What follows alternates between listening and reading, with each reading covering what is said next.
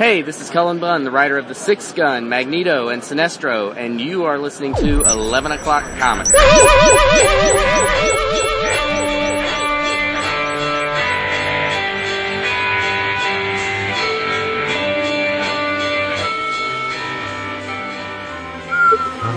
You know, people, I'm looking at my Skype roll call here.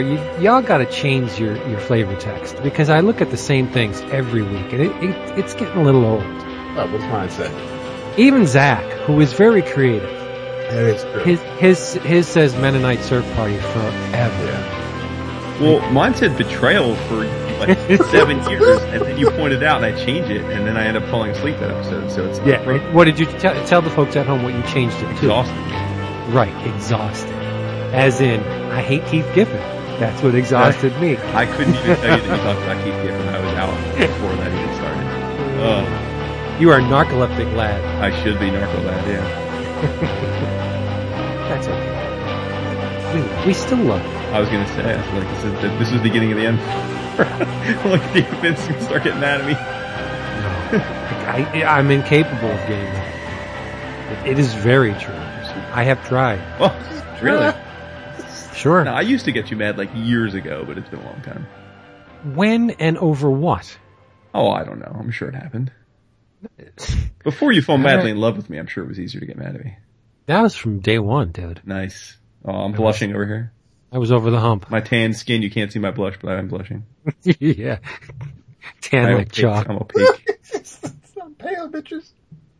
It's like you remember those like Pile of blow. those like 1970s era, like they were like the human body, but you could see through the skin, so you could see. Oh, I love those I am models. that. You talking about the I'm a living Invisible embodiment Man? of that. Yep. I had the skull, the Visible Man, but I didn't have the Visible Woman. What about the I wasn't having what about that. the nutrition dude every afternoon with the oh, come on, what the hell was his name? Actually, they made fun of him on Archer last year when they shrunk down into the Wouldn't have seen oh, that. I know you wouldn't have seen it. I'm going to find it. How about Bill Cosby with the picture pages? Whole new light. Brown That Hornet. shit. Right about that. Yep. Whole new light. Planet Yubba. That shit cray. It's That nuts. shit It's cray. just, you know what? Fat Albert is still one of my favorite cartoons. I don't care. Heard of it. Whatever the man has done, I really don't care. I really enjoyed Fat Albert as a kid. And I Me still too. like it. Yeah. Love the Brown Hornet, Yep. Yep. no doubt. Planet Hey man, Yubba. love the Cosby Show. I love Fat Albert. Hilarious. You didn't like the Cosby Okay. Show? Wasn't your thing? Nah. Mm-mm. I like actually the- implement what Beth and I implement a rule that I got from the Cosby Show. Really? Yeah, no kids allowed into the bedroom without knocking, under any circumstances. That's from the Cosby Show? Mhm. Yep. Thought that was just plain good common sense. Nah, Wow. man. Listen, I don't know how it's a generational thing, but I feel like quite a few parents I know, I'll hear stuff like, oh yeah, I was trying to sleep in, but then my kids climbed in bed with me at like 5 a.m. I'm like, pardon? I'm like, hell nah. That's not how it goes. But I got So, so did you ever take my have, boys to see Deadpool? yeah, did you Oh, ever I have a see. kid outside Oh, we're gonna just go like right in on knocking that, for are we? hours? Oh, I No, see. we're not. We're not. Come on, Dad. Dude, my on. thing is, if you know, Why is you mommy your crying? kids, so that's why is mommy crying? Why are you crying? Mommy's voice sounds muffled. I wonder why. Dude. Come on. No, well, let's save the Deadpool talk for when we talk about the movie. That's cool. Well, if we're talking about the movie, I don't know if everybody saw it. Well, that's bad on him. Oh, okay, Mr. Walking Dead. You see that? Yes. Oh, he said you. I said he probably didn't because he was like, I watched it last on night in Messenger, he was like, anticipation. "What?" Listen, I burned up a lot of goodwill last week. I need to make sure I came strong this week. I hear that. David just squealed like Shanae. Oh, I watched it. It was Shit, strong. man. I'll tell you what, that show is, I know I gave it a hard time that first season or two, but it is rounded into form. Yes. All right. Let's tell them who we are and why we're Do here. that. Hey, everybody. It's 11 o'clock comics, episode 408. And I'm Vince B. You are Vince B. And I am David A. Price. Indeed Suave. you are. Don't you dare call me the Phantom, even though I'm Billy Zane. I don't hate that movie. I should hate it, but I don't completely hate it. Best pulp rendition ever. No way. Dude. Dynamite should be so lucky. No, Ron Eli. Doc Savage. Come on. And even that's not I've that never good. seen that. Sam Jones is the Spirit. Man of Bronze. I like that, but the Spirit's not a pulp character. What about the Zorro remake with Antonio Banderas? Nah, man, the one with George Hamilton. Gay Blade. You know, Jay Blade's great. Gay Blade it's fantastic. I love that. Yes, it is. Wasn't my yes, speed. it is. But no, see, nobody. You're right about Shadow and Spirit and Pulp. But I was also going to throw Alec Baldwin out there for the Shadow love. Please throw him out Oh, there. I don't think I've ever seen that, believe it or not. I haven't seen it in its entirety. There hasn't really been a great pulp movie. And I'm sure I'll be What correct. about, I didn't see the Seth Rogen Green Hornet. Was that any good? Oh, hell no. No. No, and that, again, Green Hornet's not a pulp character. Oh, it's not?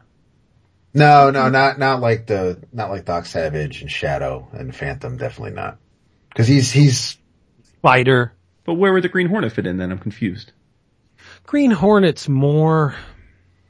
he's so great. Well, I mean, he showed up in Batman, but I mean, he's more. Yeah, I don't know. I gotta do my research. I don't know the exact, year Green Hornet came out, but I don't classify him as a pulp character. Okay. Maybe that's on I me. don't either. So it's not- Somewhere right now in Chicago, I think SunTrust is listening to this yelling at us. Oh, well, that- after he tweets his great, when then not he'll yelling yell at at us. us. God love him. No doubt. See him soon. No, you're not Billy Zane. You're not bald. You're not on the I am Titanic. bald, actually. No, you're not. I am You're just- absolutely bald, dude. I mean, listen, His line, when he closes his eyes, he sees you with a full fro. It's beautiful. I love that you do that, but I'm pretty much shaved Telly Savalas bald at this point. For real. Yeah, my hair is buzzed almost, it's like just peach fuzz on the top. Interesting. Don't fight it, man. Embrace it. Well, that's what I do. Well, I don't go the complete, like, razor shave like you do, but I'm It's a lot of the work. next step above that though. Yeah, it's a lot of work. I'm like a 4-hour stubble of unshaven head. Well, see, that's the thing. When you just do the stubble, it gets thick like your beard would get thick. Yeah, I So gotta shave it every couple days. That's nuts. See, But it's not though, cause I got a nice shaver for Christmas that just right off. Do it myself. I do it myself too. She help you at all?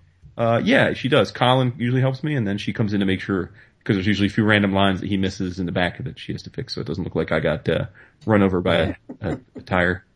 See, you weren't going down the road I was going down, but that's okay. Oh, that's freshly shorn at all times down there. Nice. Yeah, keep it. It Fresh. look She bigger. gets I'm a on man her of little the new tippy millennium. toes. I like it. I like it. I like do as I do, not as I say. You know what I mean? Back with a vengeance. No, you're not Billy Zane. This is what y'all missed Jason- last week. Jason, yeah, really, we all did. Jason wooed everybody in the house. And you don't have to be freshly shorn to get great deals on your favorite comic books and collectibles. All you have to do is fire up your internet browsing device to dcbservice.com. That's dcbservice.com, where you and everybody you know can get the absolute lowest prices on your funny books and your favorite collectibles. Such as, now pay attention, this is the last chance you're going to have at these. Because they will cycle over. Next week is a previews week. Oh, so I gotta place my order. Speaking of that, Yeah, same here. Best do that. From Image, Jason Aaron, R.M. Guerra, the goddamn Yes, sir. trade paperback volume 1. It's called The Flood, appropriately enough. Cover price is $9.99. Thank you, Image, because this collects issues 1 to 5 of the goddamned. And, you can get it for half that. $4.99. Do the math.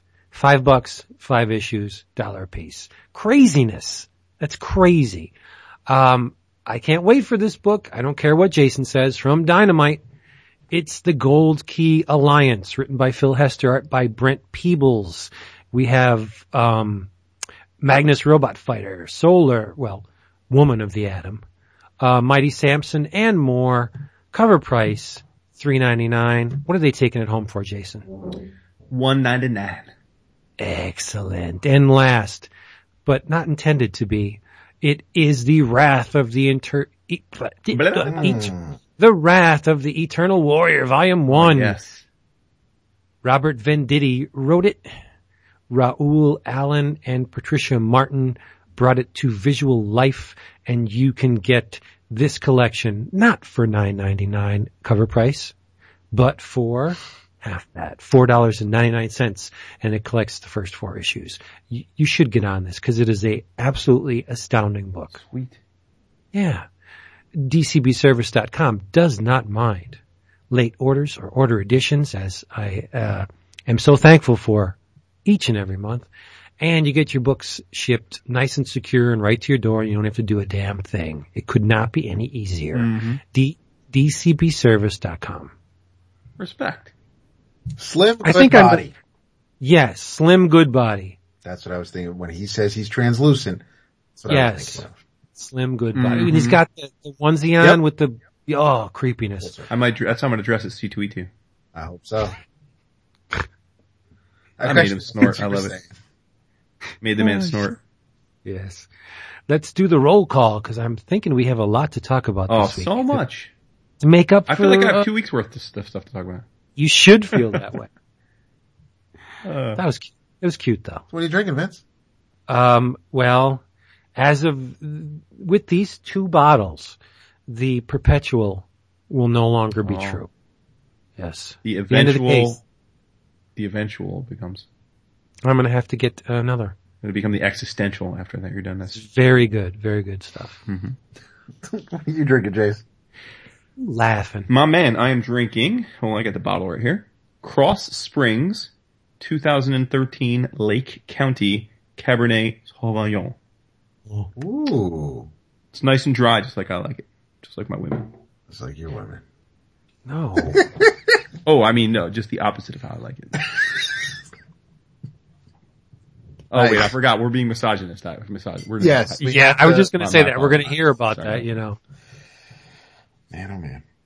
I'd love to talk about that at length one of these days. One of these Not days. right now, One of these days. because that's kind of boring. This was quite the week of constructive criticism for us. Serious. We got a whole new show format coming thanks to all of our feedback. I will address one of those criticisms. Allotted time per segment Oh, right. ain't gonna happen. Oh None yeah, of it's gonna that. happen. If that's a game changer or a rule, whatever you call it, well, we hate to lose rule you. breaker, or, weeping. it was really nice knowing. Well, listen, I don't want to forget what Dap is drinking, but let's just say this up front. I guess we talk about this every now and then when something like this comes up. Yeah. But all I'll say is one of my favorite things about doing this, aside from getting to talk to my best buddies every week, is that we don't make, no, but we don't, this isn't a professional thing. We don't make a living doing, we don't even make a supplemental income doing this. No, but that's an important distinction because, Dap used to joke, if you hear something you don't like, we'll give you a refund, but there's some validity to that. Like I think we all accepted long ago that our particular show format, amidst many dozens, if not hundreds of other comics podcasts, is not going to appeal to every comics listener. And I think the sooner a show, ourselves or anyone else, comes to the decision that it doesn't, like, you're not trying to appeal to everyone and you just got to do you. And if there's an audience for you, great. If there's an audience that's for something else, great. And so just let's repeat. And again, I hope this doesn't come off dickish, but if anyone is kind enough to listen to our show, we love you for it and we love all feedback. But honestly, if something we do, whether it be that we talk too much about a given book or that we make off-color jokes sometimes or that we don't talk about enough of whatever, pick your favorite type of comic, like, it's totally reasonable and logical for you to stop listening. Like, and we don't begrudge you that at all. I'm sure there are thousands of people that have listened to our show that we probably still think listen that don't listen anymore, and thousands more have come, and we love them all. And like, I've listened to so many different podcasts over the years that I no longer listen to, and that's my choice. And again, I'm sure the people that make those shows are not losing sleep over it. And that's the beauty of this. It's an opt-in. You're opting in, and we value the fact that you're willing to give us a few hours of your week, and we love you for it. But if we're upsetting you in any way or boring you, or you think the format needs changing, like, the great thing is there are literally hundreds of other options that do it differently than us that talk about comics. So go have it. That's very true. Dap, he's not even breathing this I love week. it. He's talking so much. it just us changing to fit what you want is like Vince having a good Android phone. It ain't gonna happen. So just accept it, move on, work with what you have. I'm smiling. And just You're making me smile. go with it, man. It's just You know, there are days when I'm like, damn, I should have listened to Dap. But let's not you. forget But Dap. I will say, if we wanted to, Ron, Josh, and Connor would be shaking in their boots. If that was our goal, to eclipse, to go after the big dog and do it like, in a listener, format where we can rule the world, we could. But we don't want right, it. yeah, no. And there might be like, yeah, you don't want it. No, seriously, there's no ulterior motive in this other than just having a good time. Agreed. I think that's right. But we could eat them alive if we wanted to. Yeah, I'll Love you guys. I'll pack the Zoom recorder for C2E2 and maybe we'll let Vince go off on what he wants to go off, and we all will.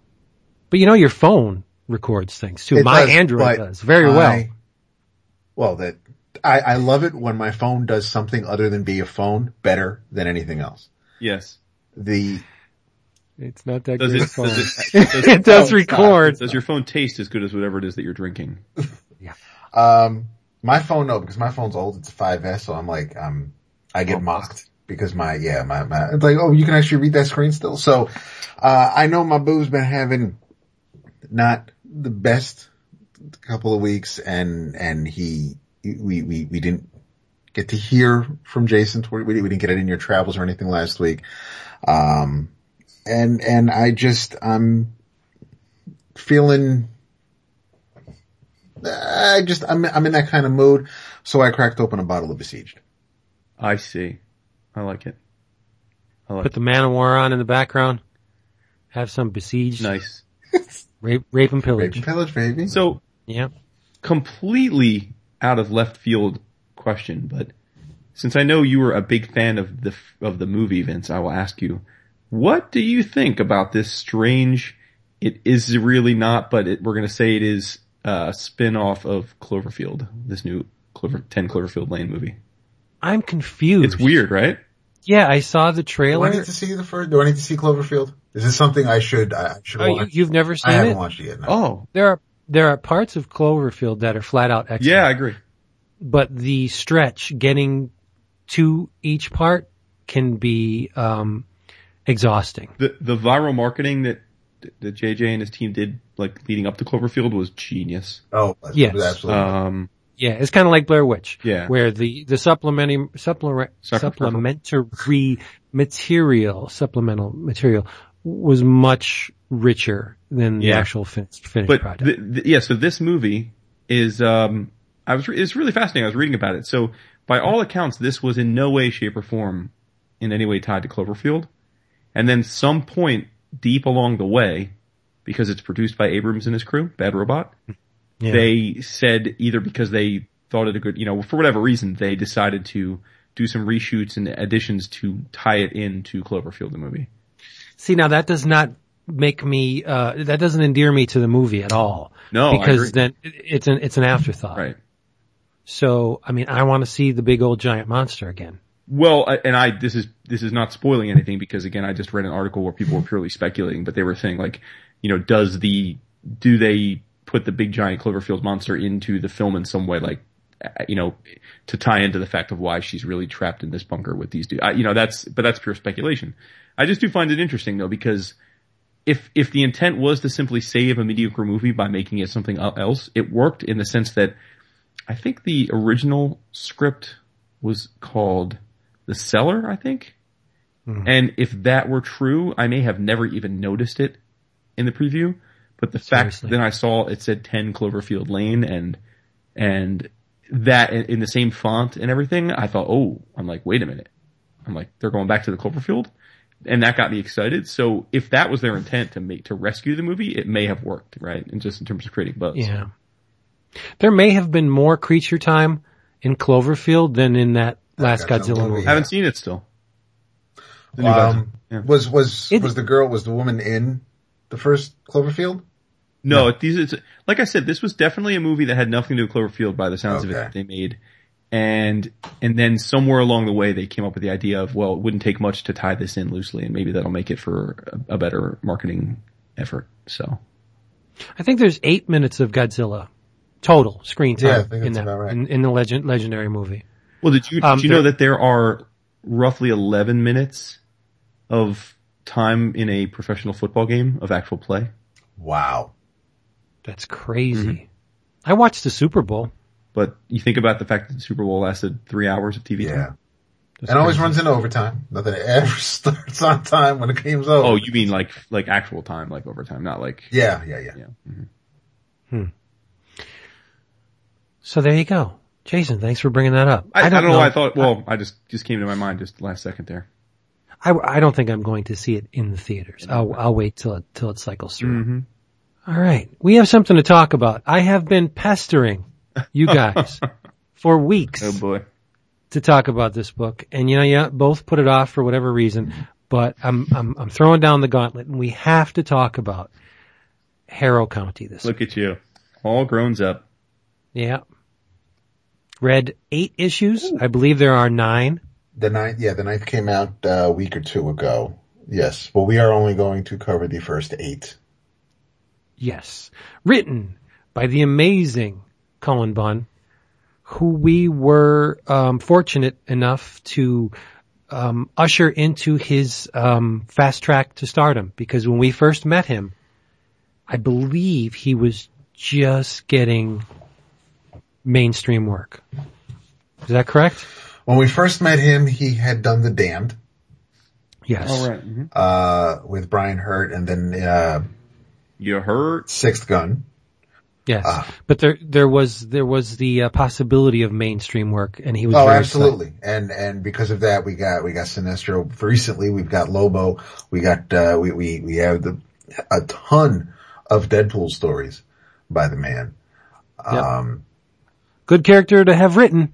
Oh yeah, especially recently. Absolutely. You'll be getting royalties. But he's as fun as the and Sinestro's a good fit for his style, because my man loves the macabre, the horror aspects of storytelling, and he, even though he works with people who can bring his stories to vivid life, he still tells enough of a story where even just the words on the page or what you don't see can still fuck with you. Brother, I'm telling you, the text pieces in Harrow County are as good as the stories they follow. Yeah. They're excellent. Love the text pieces, but the art and the lettering, oddly enough, is by Mr. Tyler Crook. Mm-hmm. A righteous dude who we met this past night. Yeah. Yes. And then there are various and sundry guest artists for the Tales of Harrow County chapters, which usually are a page, and then there's pinup art in a lot of these issues. So you have an amazing assemblage of creators. The thing that won me over immediately was the usage of Harrow County in Will Eisner spirit-like instances where there's a double-page spread in every issue. Somewhere in that spread, whether in the clouds or in tree branches or on gravestones, are the words Harrow County, much like Will Eisner did with the Spirit, ushering you into the story. There's just an inventive, a playful almost usage of Harrow County, and it's awesome. And the spreads make the book for me. Thank you. What was that? It's the gavel. The gavel. Other door. Aha. I see. And how about the first issue with the tree? The famous tree. Well, let's tell them about it. Let's give them a little rundown. Good, set the stage. What this book is actually, it's about many things. But, the place, the title is the place, Harrow County. And it was a location that was host to their very own witch. A woman named Hester Beck. Yes. And Hester would, she had instances of altruism. She would heal the sick. and, make it rain or Make it rain. cure common maladies and some uncommon maladies. But she also had a darker side. She believed that in order to take from one area, there had to be a balance. A yin and a yang. Yes. And cattle would die and strange rituals were performed. Baptism-like rituals were performed in witness of the county's children. And she also, summoned great and terrible things. Evil, multi-eyed and horned beings. The one part that I really, really love of this book is she would actually fashion pseudo-human beings from the muck, the dirt, the soil, Like golems, soil of golems, of Heroka, and they would actually evolve and live and serve her to a point where there's a point in the story or the backstory where her creations turn on her. See, that's where the book opens, where they have, Hester, they have her lynched. She's being hung from a tree after being stabbed and burned and abused, and they set her on fire and then bury her. But her legacy remains because the tree on which they committed the what they saw as a very, very necessary act, something was born from this tree. Many things were born from this tree, and that's where we meet young Emmy. A young girl, like I said, she's young, that was pulled from the tree. The tree gave birth, in a sense, to this young girl, and the prophecy is that she will eventually fill the role of her progenitor. She'll be a witch. And that's the one part. I was talking about David, before we started the show. I think Mr. Bunn revealed a bit too much. Interesting. In that sequence where the guy's looking into the tree and he says, wait a minute. And I think he should have said, there's something else. And they never should have shown what was in the tree, but he's very specific, and so is Mr. Crook, in showing that there was another child in the tree, one that was, distorted and deformed in a sense and just plain ugly. So Emmy has a sister named Cammy, who we meet somewhere along the line in the series. But I saw it coming. Did you not see it coming? When did that happen? Because it doesn't happen in the first few pages of the issue, or the first issue. No, it happens, let me get this, I'll go look through them here. I think it happens before issue 4. Definitely happens before issue 4, because the end of issue 4 is the stinger, right? Right. Is the big reveal, which we've roomed. So, oh, Doc. Yeah. I don't know. I'm looking for it here, and I'm not finding it. But why don't you guys talk about it, and I'll make sure I find it. The art is absolutely. I'm a Cullen Bunn fan. Anyway, it's sick. The Crook absolutely seals the deal with this story. I'm not a huge horror buff. I don't. It's not right. I know it's not. But if this, it's almost too pretty to be a horror comic, because, and everybody, there's just the way everybody looks, carries themselves. The Emmy is, she looks just like, Farmer's Daughter. There's issue 2 happens in issue 2. It does happen? Okay. I'll flip through issue 2. I think I am, part of me wants to say, and this is only after the first volume of the story, and I am a big fan of The Damned. I like The Sixth Gun. Part of me really wants to say that this is, I think, what Cullen will be remembered for. Oh, no question. No question about it. Yeah. I believe that as well. I just get a sense that there is, this is a labor of love. There is a lot. And could be so far off. Maybe this is just something, Cullen had in his back pocket. He's like, yeah, I got to do a book for Dark Horse. Let me do this. But this is just, there is something about this particular story, this title that I'm just enamored by. Yeah. A little more meat on the bone. When they pull Emmy out of the tree, she's given to a local couple who raise her. Yes. With a very discerning eye.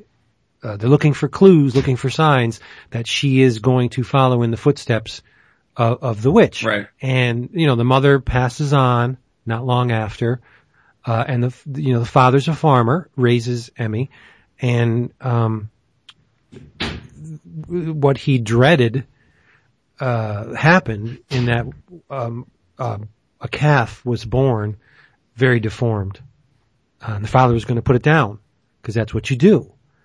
There was a rash of deformities, and Emmy is left with the calf while the father does something. He comes back, and she's like, well, he's okay. I fixed it. And that red flag for daddy.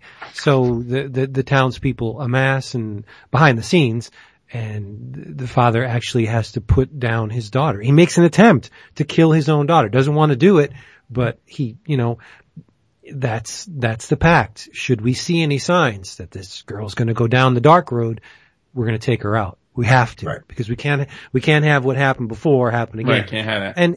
And it wasn't just like, they killed, Hester because, and I love the fact that she's named Hester, because she was, maybe a little evil. There are sequences that depict her stealing babies in order to feed the things to which she's indebted or what she's created. So she wasn't, I guess feeding babies to dark entities, that's evil, right? If you steal a baby, yeah. And you're pretty, I think that pretty much qualifies as evil. Yeah, you're pretty evil. You're taking a complete innocent and killing it for your own purposes. Right. Now, going back to the second issue, Vince, the reason why I guess by the time I got to the big reveal, I had not necessarily, is that a sound effect? It should be. It really should be. The cat? No, it's the bathroom door. Renee's going upstairs and downstairs. Oh, I thought because my cat is meowing like crazy up and down the hallway. Oh, I didn't even hear that. Okay. It's like the Disney spooky sounds, right? Where he says it looks just like her. That looks like a decayed carcass. That doesn't look like it. It's like, yes, I guess reading that, they were twins, but I didn't think that, that doesn't, if we had known that was Cammy, I would not have thought that Cammy had survived, which makes the reveal even more. It's like, oh crap. So looks just like her. She looks dead, but yet so how did she get from here looking all dead with no eyes to a well-to-do young lady? So probably didn't get that story, but yeah, you know what I think? That she sucked this dude who said looks just like her?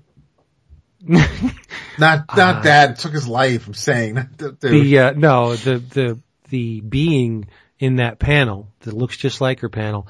That's not Cammy. That's Emmy. Why? Yeah, you do think that. That's right. Why would Emmy see? It's too pat for Cullen to make the first one out the main character. Oh, I see. I believe the first one out was Cammy, and then Emmy was the ugly duckling. Because if you put the two side by side, Emmy is not as attractive as Cammy. Well, she doesn't try to be attractive. Right. So there could be that. She's very plain, very mousy, whereas Cammy is well-to-do, dresses in the finest clothes, has a butler. But I knowing Cullen, I bet you that the ugly duckling is Emmy. It's interesting. And that top panel where it says until they found what they're looking for, and they show the kind of toothy protrusions in the tree, and one of the sisters is all curled up. That panel to me screams Mike Ploog. It looks very much like Ploog would do. And that's one of the highest compliments I can ever give anybody. I think Crook is there's not much not many Plugisms in this book, but that panel, it definitely, brings, to mind Mike Plug. Yeah, Crook is a beast, man. He, big time. You know, another guy in the long line of people that Mignola seemingly found and put onto a broader stage, you know? Mm-hmm. I mean, his style is that's the thing I appreciate about Mignola with the whole people he gets to do his BPRD and Hellboy stuff is that, you know, if you line each of them up from Crook to Fegredo and so forth, so on, they all very distinct styles, but the one thing they have in common is that they're all great storytellers. And, Mignola has a real eye for that, and Crook is a deserving member of that, very distinguished Mignola-verse crew, you know? Ben Stenbeck. Sure. Yeah, I don't think it's a stretch to recognize the talent in Duncan Fegredo, but, cause he was already established when Mike, the other guys, how many of these people have we heard of before going into the Mignola-verse? And that, I think the first thing I read of Crooks was actually a gift from Chris, from Niesman one year. He gave me, that Petrograd OGN. And, that's right. Crook through that, so yeah. Yeah. And there's even more to this story that we're not letting on because, witches have familiars. Yes. And familiars take, the form of many things. Sometimes a cat, you know, an owl, but Emmy's familiar is a poor little boy who somewhere along the line died because he was skinned alive or whether the skinning whether he died as a result of the skinning or he was skinned after the fact. The kid has no skin. Lost his skin. And the cool thing about him is while Emmy carries his skin around, his, fleshy form can communicate with the skin. So it's almost like she has a remote, like an eye in the sky during certain instances in this book where the skin, the fleshy, meaty, part of the boy will be in a tree and he'll be seeing something and he'll relate back to the skin to communicate with Emmy in the house. Right. Like distance away. That's an amazing, amazing part of this book. I love the skinless boy. I think he's great. And she keeps it in a drawer in her bedroom or in a little satchel that she carries around. And it's not pretty, but it's drawn that way. Very, very nice drawing in this book. Absolutely. I don't know why I took so long to read it, but I did. And it's one of those things like now that I have read it, how have I lived all these years without it? I think it's especially entertaining that you took so long because you're, of the three of us, by far and away the most horror centric. You love horror comics. Yes. It's true. But maybe that was why. Maybe you were reticent because you figured, what do these two jamokes know about horror comics? If I don't know. Yeah, I would use the word jamoke because that just rolls off your tongue, Vince.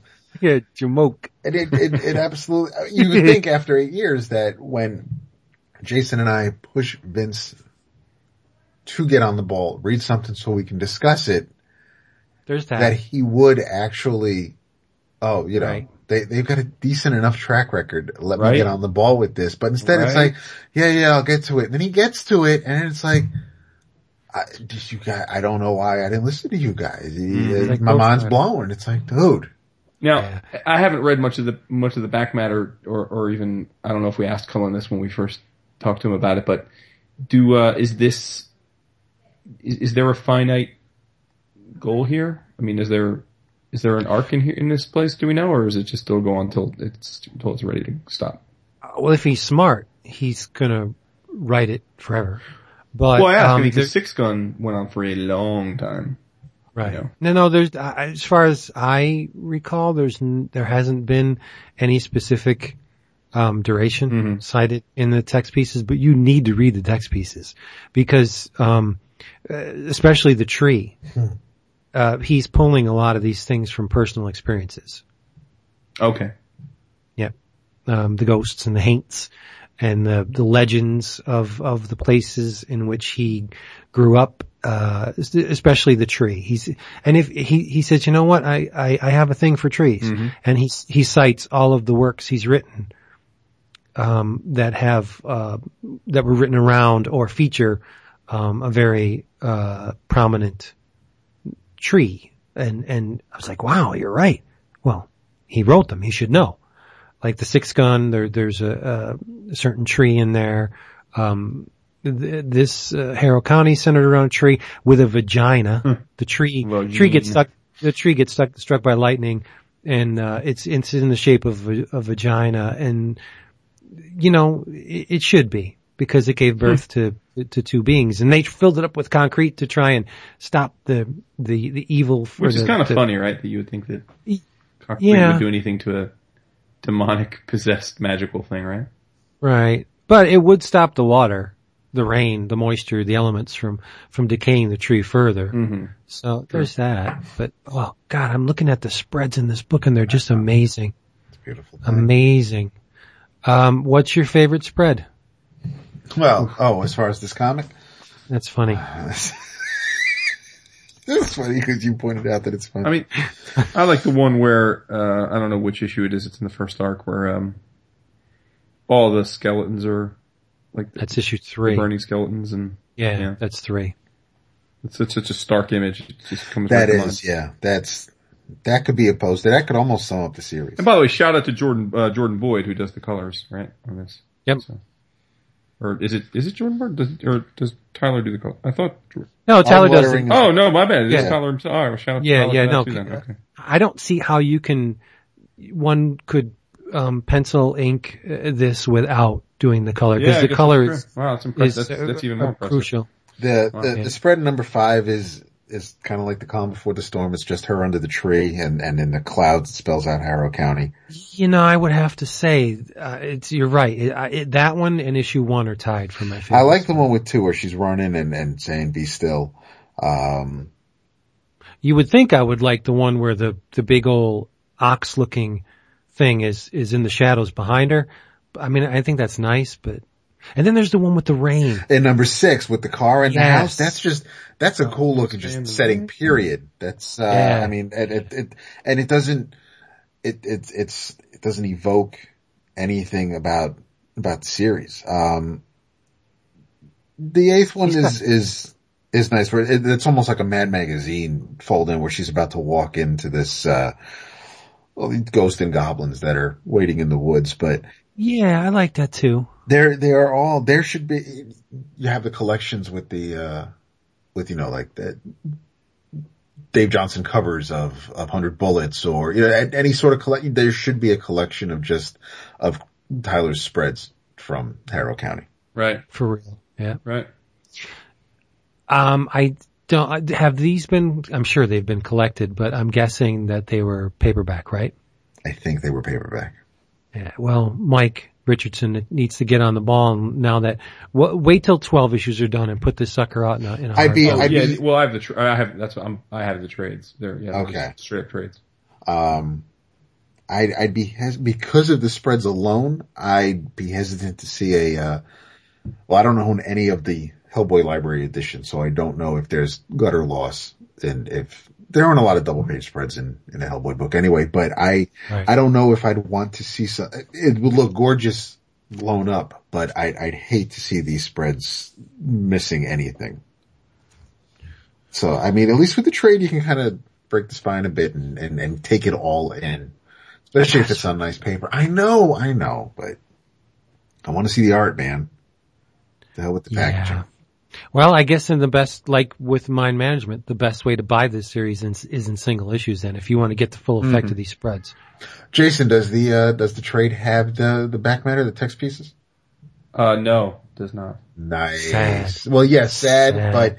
But again, a reason to make sure it gets to the trade is that, you buy the single issue so you can get those text pieces, get every little bit and keep it going, So do you think that Cammy's familiar is the butler? I kind of do. I do. Well, what's working on him? Is he is he a golem or maybe could he be he's fast. He is fast. When he chooses to move.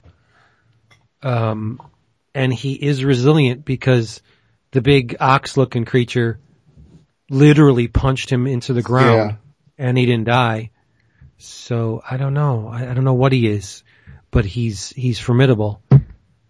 Yeah, you guys, if you haven't read this, you really need to, because it's amazing. And we've only scratched the surface. There's a lot going on in these 8 issues that we aren't going to reveal to you, because doing so would spoil your enjoyment of this thing. And it's an amazing book.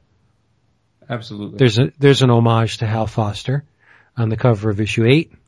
That alone, right? Read this thing and, see if you can scare up the single issues, because as Jason pointed out, the text pieces are not in the collected edition and they are not to be missed. There are some horror books that, work better without color, just stark black and white or just gray tones.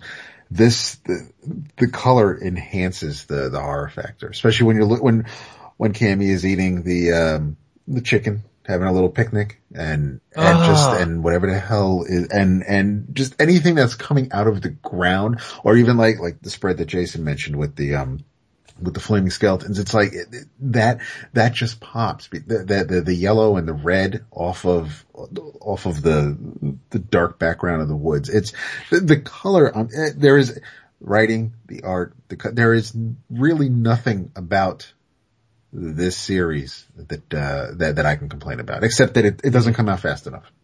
It's a very carefully chosen palette. Oh, absolutely. There are many instances to fuck up grass. Yeah. And the green that the greens that he uses for his grass and assorted growing things, very tastefully done. It's not screaming green or some guys, they go too far into the chrome and they push it too much and it's this yellow green that just looks fake. This all looks so natural. And David said the woods, they're impeccably drawn and painted. It's just the colors are spot on. It's a very rich palette that he's got going on here. As I flip through it again, and I'm looking at the faces, I think I've subscribed to your newsletter, Vince, and that Cammy was the first one taken out of the tray. Yep. I believe so. I'm thinking I'm loving Priscilla a lot too. I love Priscilla. It's a very nice character design there, but we won't tell you who Priscilla is. Find out for yourself. Do it. Yeah. I give it a 10. Well, that's strong. That is, yeah. I just wish you guys got on it when I told you. Seriously, I'm sorry, man. We would circumvent all this BS, right? I read it so long ago, I almost forget it now. Yeah. Oh, my bad. Watch out. Why you got a badass over here? That's right. Walking with some badasses around here. I read this shit last year. That's right. Literally. No, it's great. It's great. It's a winner. Unlike Coral, who didn't fare so well. I see what you did there, Coral. Can we talk about Walking Dead? Do you want to talk about spoilers? Yes, spoiler alert. For big time spoilers. We should. Yeah, I mean, this is fresh off the presses. It's 3 days old, so we're gonna talk about the mid-season sixth season mid-season premiere show that aired on Sunday, Valentine's February 14th. Yeah. Yes, I believe there was a teeny tiny bit of an error in judgment. Oh, okay. They shouldn't have gotten rid of somebody? No, This should have been last pass. This should have been the last episode of the mid-season before we got to this, because the one that they left us with was uneventful AF. Well, yes. Yeah. If this was the mid-season cap, the excitement coming into it would have been like a fever pitch. Whereas, well, maybe they did do it the right way because they left us on a down note. And I don't know. I just did not like the previous episode very much. No, because then mom. I thought it was kind of, and that didn't really play out. They just that nothing came of that. Everybody was focused on Daryl, Sasha, and Abraham. Everybody's mind was on that, and who the hell's Negan, and what's gonna happen. These guys just got done escaping from all that crap, and now they hit this ambush, this roadblock, and that, I did not see that coming at all. Let me tell you, the way that the resolution of that conflict was not something I expected. No, not at No. all. Not at all. And it's, RPG's up in that piece. I was so, and my brother and I texted after it was over, and he felt that things were a little too clean. The whole thing with Glenn against the fence, against the wall was like a little bit kind of fairy tale-ish, but I was thinking that if it went any other way, then that's just right off of everybody having their reactions to Glenn being killed earlier in the season and no, they got an out and I don't think they needed to bring us there again so soon. So I get how my brother's feeling, they kind of just saved the day a little too cleanly, but I think we needed a win just because I do not, whether it was the prison or Terminus, I do not need another three. I don't need the beginning of a season or a mid-season where half of it is whether or not the gang is ever going to see each other. How are their paths going to cross? We know we're going to see Negan, but I didn't need, it would have been more of the same if our trio ended up shuttled off to, what was that? What? That was me hitting the table. If they were brought over to the enemy camp and everybody else is dealing with what they're dealing with in Alexandria, and whether or not Maggie gets down off the guy, I needed some resolution and I got it in this episode and I was quite pleased about that. Yeah, well, there was a couple deaths that were not surprising at all. We knew that Jesse and family were not going to make it out. I was hoping Jesse would. Me too, but then again, and I saw Red, and it just, everything just flashes before Rick's eyes, and that it's like, never mind that, my son's getting yanked away, but oh shit, my trim's going down, and it was just. Well, he cut it off. He did. He had to. He had to cut it off. But how about your boy? How about Father Gabriel stepping up? I know. Yeah, I thought that was great. I still don't like him. I know. I don't like him very much, but at least he actually performed a service to the group instead of being a liability. Yeah. So yeah. I'm not feeling Carol. What do you mean? Just her whole, the attitude, that was really the only, and I'm sure it served a purpose as far as the story or moving the episode along, but with everything else going on, whether you're dealing with the Wolf and Denise or with, Rosita and everybody over there in that home, anytime we dealt with Carol and Morgan and their conversation and whether I should kill you, you could kill me, I should, and it's just, I'm just like, just move on. She should have killed him. We disagree because I like Morgan, which is fine. I know that, but with everything else going on, it was a massive speed bump. It slowed the momentum of an episode I was enjoying down greatly. You see, I thought the Wolf sequence that was slowed it down. It did. I'm not going to disagree with you there. Yeah, I really could give two shits about the Goofy Wolf dude. Mm-hmm. Like I that was the least impactful. It was cool seeing Dave Grohl and all, but yeah, I know. Now, what was interesting is the way they handled the Carl situation in this versus the comic. Yeah. Well, I think the comic was a bit outlandish in the fact that if someone got that much of their head blown off. I was just going to say, right, the way it's drawn and in the cliffhanger, you're assuming there's no way Carl didn't just die. Right. But they explained it in Talking Dead. Greg Nicotero was on, and he said the way it happened is the bullet glanced across the eye and ricocheted off the orbit. So it destroyed his eye and, a lot of the stuff there, but it didn't penetrate far enough to get into brain. Mm-hmm. Whereas in the comic, it looks like half his face you can see straight through. Yeah. Which that's kind of outlandish and far-fetched, but it is a comic, so it's okay, I guess. Yeah.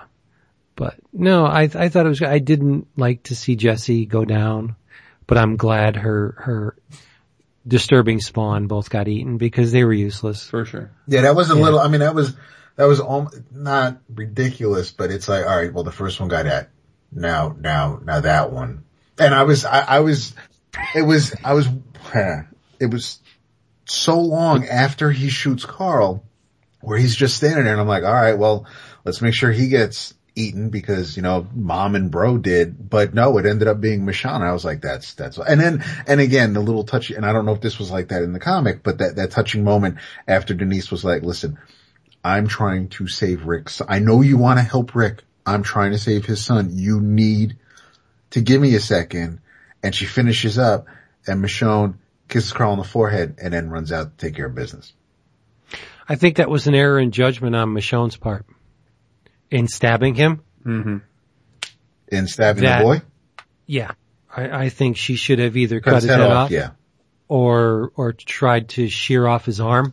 Right. But stabbing him gave the body the opportunity to tense. You're right too, because if you think about it, Michonne of all of them is so adept at beheading because of the sword, right? And the fact that they're so used to killing zombies, which means you have to either behead them or take out their brains. It would seem an odd instinct for someone that's been doing that for that long to decide to pierce someone's chest, because she would then know that you're basically leaving him to turn, in which case you got to... Exactly. Yeah. You're right. I might have to watch that scene. Maybe she cut the head after he fell. Maybe he was still warm enough where zombies were eating him. Oh, it's yeah, still no, wasted yeah, effort, yeah. But it was, visually it was a more rewarding moment, I think, stabbing him through the chest and watching his face as opposed to just lopping his head off. Yeah. Kid was damaged. You could thank Daddy for that. No doubt. What did your boy on Talking Dead call him? Porch Dick Jr.?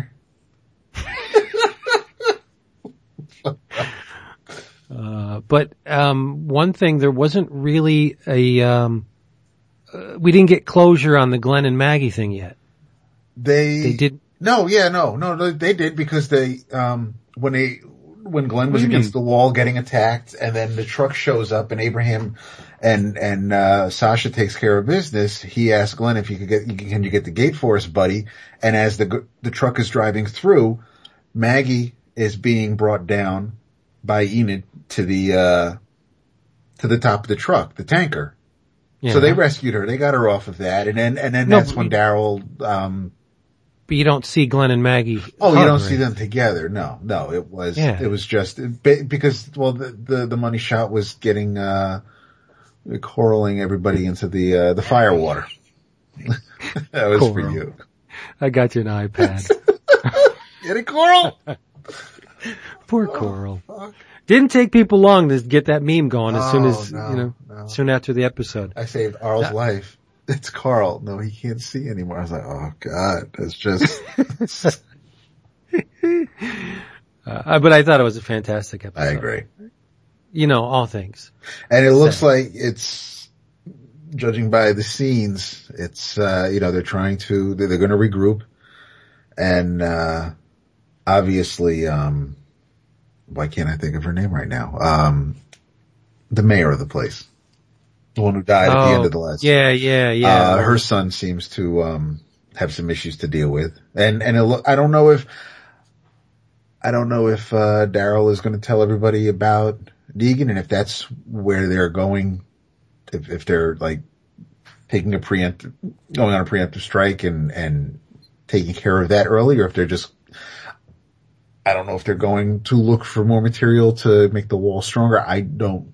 Based on those scenes, I don't know where they're going. Just, there are a couple of characters who, I guess are going to just give us more drama, because we can't just have people make the best of a shitty situation. We have to have a few damaged folks thrown in. Yeah. See, I'm a little bit scared now. Why? Because the that could have almost been the series finale. Yeah. The television show seems to be adhering to, the comic on the big beats. Now that we've seen Carl. Uh-huh. Negan's entering the picture. Mm-hmm. what's left, Rick's hand. We already Yeah, had that with long, long Daryl's. ago. Yeah, we already had that. Well, but we already had Yeah. Daryl's brother that happened to. So But I'm worried for, Yes. yeah, for a character. oh yeah, you are. Which, and again, they already kind of played their hand with that. So is it going to be a Boy Who Cried Wolf type thing? Right. No, they can't do it again. They can't do it Right, they again. can't do it again. But did it lose any? Did it? Depending on how it happens, does it lose anything when it does happen?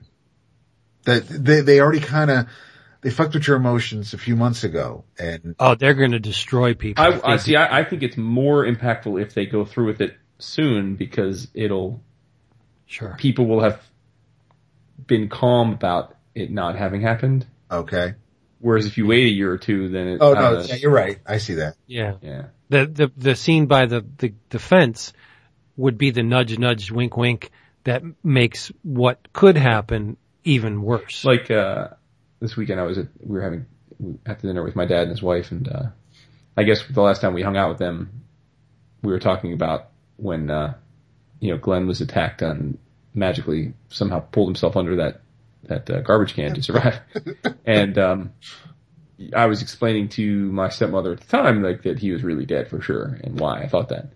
And then, of course, he isn't dead. So, I see her this week and she's like, "You swore he died. You were wrong." And I was like, listen, it's different than the comic. What can I tell you? And I think it's ridiculous that he lived through that scene. I think they filmed the scene poorly for what actually transpired. But I'm like, hey, the show is its own thing. It's not the comic. So Now, see, I disagree about them filming the scene poorly. They filmed the scene perfectly. no, well, we disagreed to on pull this when we the- talked about it last time. I right, think to the way they pull the filmed one- the scene would make it literally impossible for him to have survived in the way that they show him surviving in a couple episodes later. We should have Scotty on. Scotty would talk you down. Too hotty. Scotty too hot. But the show is excellent. I do have to say it, and it still does baffle me that the top-rated show in the world is a show about a zombie apocalypse. Like, how is that possible? Right? It's really amazing. Mr. Kirkman is truly blessed because I never would have thought that it would be this popular. He's just caking up every year. Yeah. Fat stacks. Yep. It's amazing, actually. He's got a tattoo of Scrooge McDuck right on his ass cheek now. Don't want to see that. I'm just telling you. So I've heard. Yeah. Diving in instead of the vault, it's diving into it. Never mind. Yeah. Into the crack. The money crack. You guys saw something that I didn't. Yeah, slacker. And I'm seeing it again tomorrow morning. Oh, snap. Doing my part to make sure we get that sequel. It's that It's already good? approved, buddy. Dude, no, I know. I'm kidding. I'm also seeing a matinee, so it's not like my $8 is gonna do shit. Vince, it's when this was another reason why I broke out the Besiege, because my boy got to see a movie with his boy, and it was pretty much pitch perfect with, there was, if they can do it for Anchorman 2, they need to come out when this hits home video. I need to see the R-rated and the unrated director's cut in the same box. I know that they left a lot on the cutting room floor, and which is fine. It told a story, but there were still things that I would have liked to have, for purely selfish reasons, just gotten a little bit more info on and a little bit more detail, got a little bit deeper, and not just in Marina Baccarin. But there are things that, as this was, in my mind, the way it plays out for Jason, this is as a perfect movie for him with his character as I felt that Andrew Garfield was as a young Peter Parker Spider-Man. Interesting. Because of all the comic book movies I've seen featuring the characters that I am a fan of,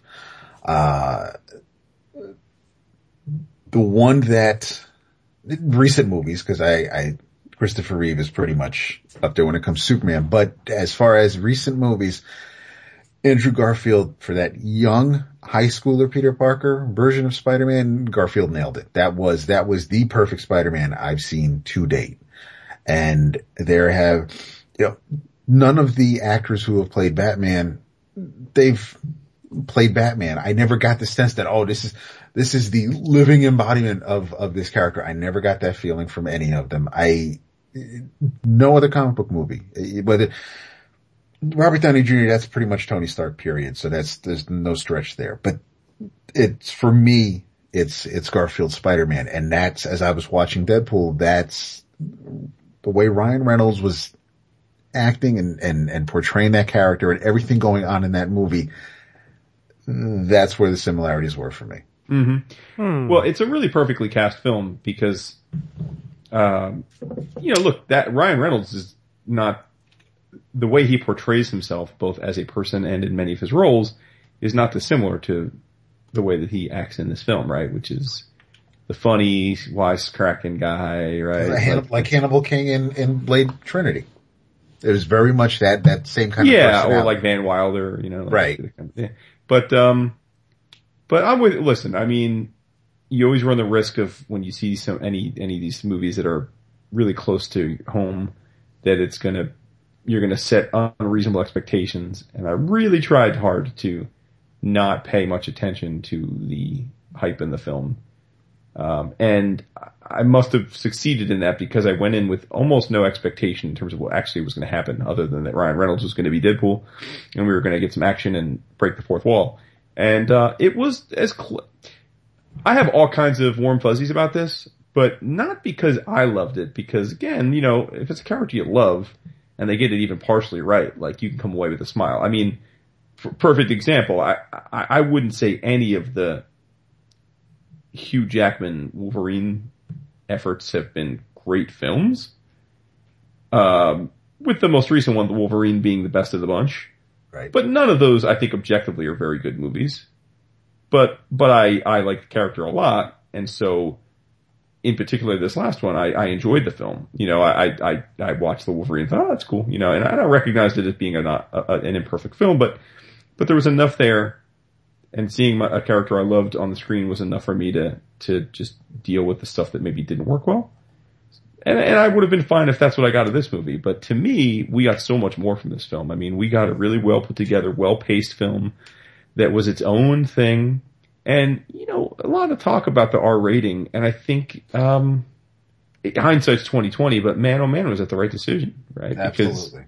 Because, you have a film, let's put this in perspective. Deadpool did in its first weekend more box office than the Wolverine did in its entire US run. Like, think about that.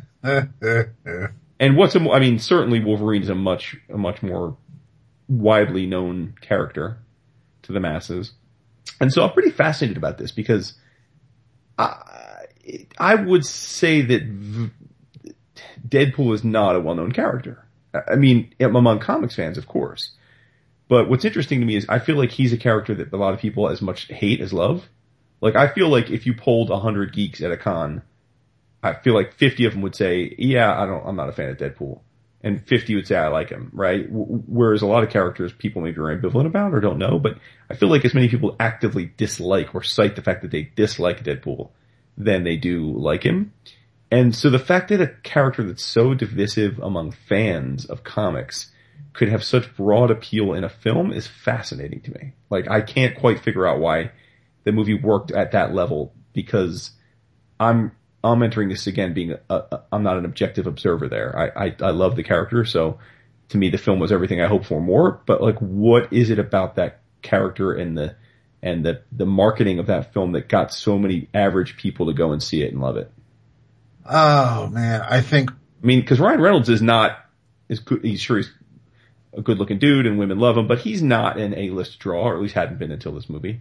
I mean, he's not a guy that can open a movie by being the star of the movie. No, he was in Selfless. His past few movies have not been blockbusters. They haven't been really top 5 movies. Mm-hmm. I think, he was in The Croods. He was a voice actor in that. I mean, there haven't been many things where it's like, oh, Ryan Reynolds is in it, I need to see it.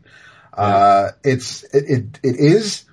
It's not part of the Marvel Cinematic Universe, except for that one cameo, but it's got the Marvel logo at the beginning of the movie. People are aware that this is somehow connected to Marvel. whether or not, however they feel about the X-Men movies, which, and again, Vince, I mean, the one-liners, the zingers, the connections there are to other Marvel movies is worth it alone. You kind of have to see it twice because there are Easter eggs galore. The jokes come fast enough where you're laughing and you may miss one. So, for sure. And it's, the flashbacks aren't annoying, but as far as what makes this movie, it is an R-rated superhero movie, and that's not, it's rare. This isn't the first. We've had the Three Blade movies, we had The Crow, we have had R-rated comic book related movies, so that's not, I don't think that's a draw, even though it's kind of like, I don't know if you'd liken it to a train wreck. You can't really look away. It's like, listen, it's a superhero movie.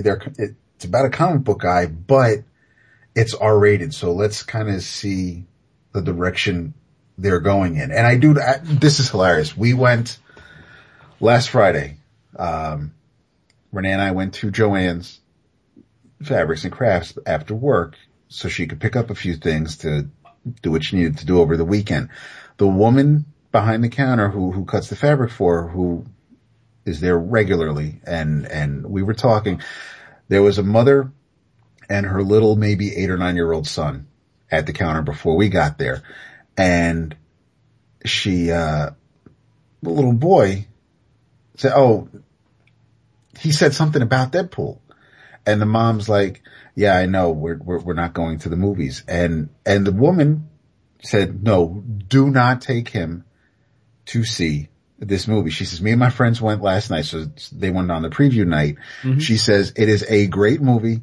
It's funny as hell." And she's like, Renee is telling her to, like, ixnay on going too deep into it because he'll walk away with the spoilers. But she was telling this mother, whatever you do not, it is not for him. He has his Ultimate Spider-Man cartoon. He can watch whatever he wants when it comes to Deadpool. She says, "But please, he's your son. You do what you want to do as a parent, but I am asking you not to take him to this movie." And she's absolutely right. But these are two people as not comic book fans, but I don't know if the Joann's employee, how deep she is into it. But, she and some of her girlfriends went to the movies the night before. So I'm kind of too close to see, but I don't know how popular Deadpool is outside of comic book fandom.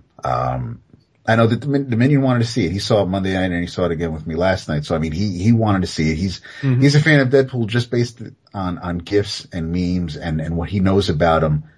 Sure. As far as what other people see online. But I don't know how insanely popular Deadpool is outside of comic books.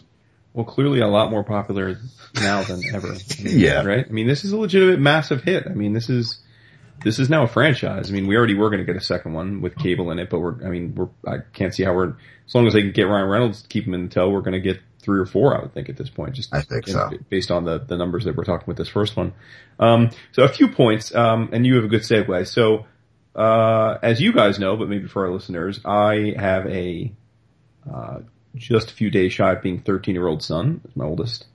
And I took he and 3 of his best friends, all 13-year-olds, to see Deadpool. And there's been a lot of consternation on the interwebs about this fact that, because it's a superhero movie and it's Marvel, that, a lot of people are seemingly taking younger kids to see the film. And I have a few thoughts on that. First of all, it's an R-rated film. So there should be all sorts of gating things that go on here, which is that, number one, I never take my kids to see any film before I read the parental reviews on IMDb and other places, right? Just to see why a film has the rating. Now, I'm not suggesting that everyone needs to do that, but it's a relatively easy thing that should be sort of rote, so you know exactly what you're getting into. Secondarily, it is an R-rated film, right? So, I don't know, if I worked at a movie theater, and I never have, so correct me if I'm wrong, those of you that maybe did at one point, if I'm a ticket taker and I see a man or a woman in line with 3 10-year-old kids or 8-year-old kids, and they say 4 for Deadpool, please, I would think you almost have a duty to say, hey, I don't know if do you realize that this movie is very explicit? As long as you realize that, like, cool, but maybe you weren't.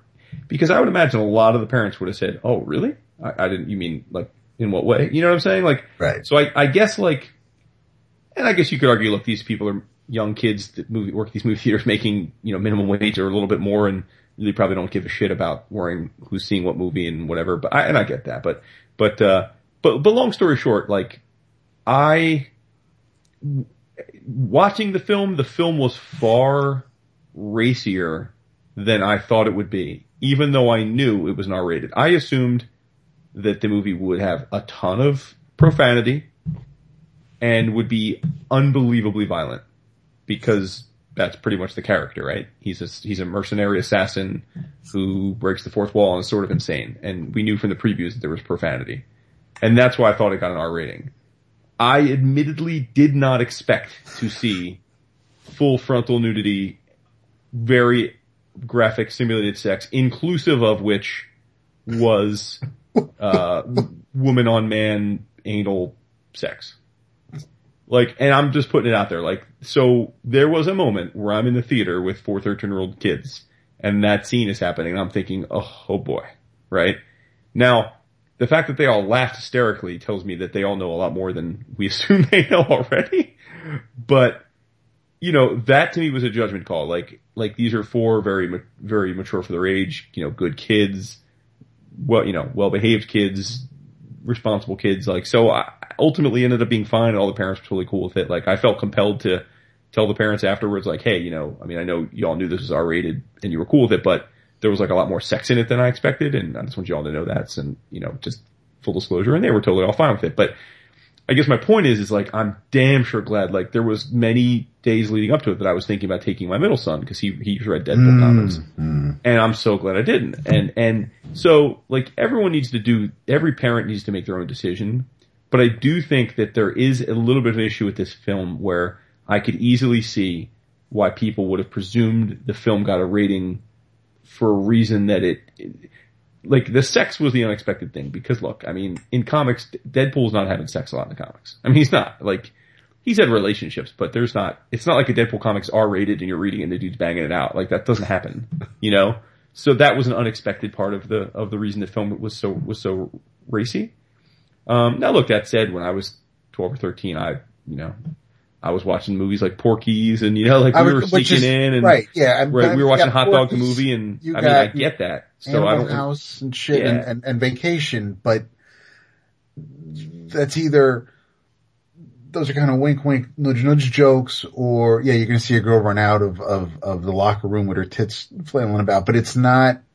You're not going to. It's kind of one or the other. You're either going to get really graphic violence, like Death Wish, or you're going to get a lot of tits and ass, like Porky's. It very rarely do the two come together. Right. Yes. So it's definitely a very explicit film. And I would say that for any parents that maybe were unaware of that and you haven't seen it yet or think about it, I would say you need to be really sure that your kids are fully aware of sex and that you're comfortable with the fact that they're fully aware of sex before you take them to see this. Because if they didn't know about sex before this movie, they're damn sure going to have some questions. Not that they're having sex, but that they are aware that it exists. No, I'm saying that they've gone through sex ed, or you've talked to them about sex, and they understand sex, and but getting back to the film itself and like what I loved about it, I mean, I as you all know, I was sort of almost as excited at the prospect of seeing Domino as I was Deadpool, and we don't get that. She's not in the movie, so spoilers, but she's not in the movie. And if you had told me that she wasn't in the movie before I saw it, I would have thought I would be disappointed. But I wasn't at all. It was a great film, and I'm hoping upon hope that she's in the next one, in case Cable's going to be in it, so it makes sense. But Morena Baccarin is absolutely a vision. She is so gorgeous. It's ridiculous. While I'm looking at her in this movie, I don't really see it when I'm watching Gotham or Firefly, really, but it's when I'm looking at her and she, especially with the longer hair and we get the side profile, I swear to you, I'm watching this movie and I'm thinking, and I don't know why, that she is I don't know why I'm thinking this while I'm watching this movie. She is a Quapel drawing come to life. I don't know what the hell it is. When you see it again, Vince, when you see it, I'm looking at her face and I'm like, that looks just like something Quapel would draw. And she is breathtaking in this. I was kind of cool with the short hair, but the longer hair is, oh my God. It's incredible. It's incredible. She's truly breathtaking. She is. And I have to say, I think, the X-Men stuff was awesome. Oh, like, absolutely awesome. I think Colossus is fantastic.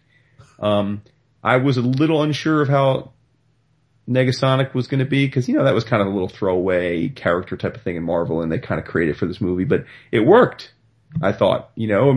She's a bit of a, like a type or a foil for, like X-Men always have that obligatory young female sidekick character, and she's just that, but their powers were cool, the way they depicted the powers were cool. I thought she had good chemistry with Colossus as sort of the big brother. Yeah. And the Deadpool being the annoying brother. I thought it was great. Like, I thought it was great. I loved how they actually, Reynolds jokes that, why aren't there more X-Men? It's like, 'cause we don't have a budget in the movie for more than two extra characters. It's a big like, house. It's like, it's just great. I mean, I just, I'm with you, David. I thought the jokes were funny. They were just like the comic at its best. And, the one thing I'm kind of not bummed, but I feel like it needs to be said more. This movie could not exist without Joe Kelly.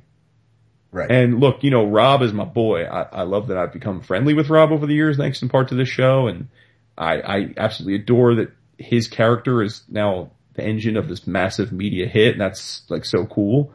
But like the Deadpool that we saw in that film is Joe Kelly's. Like Deadpool was not like that until Joe Kelly went on his long run with the character. And even things like Blind Alice being in the movie, and like so many parts of that film were directly from the cerebellum of Joe Kelly.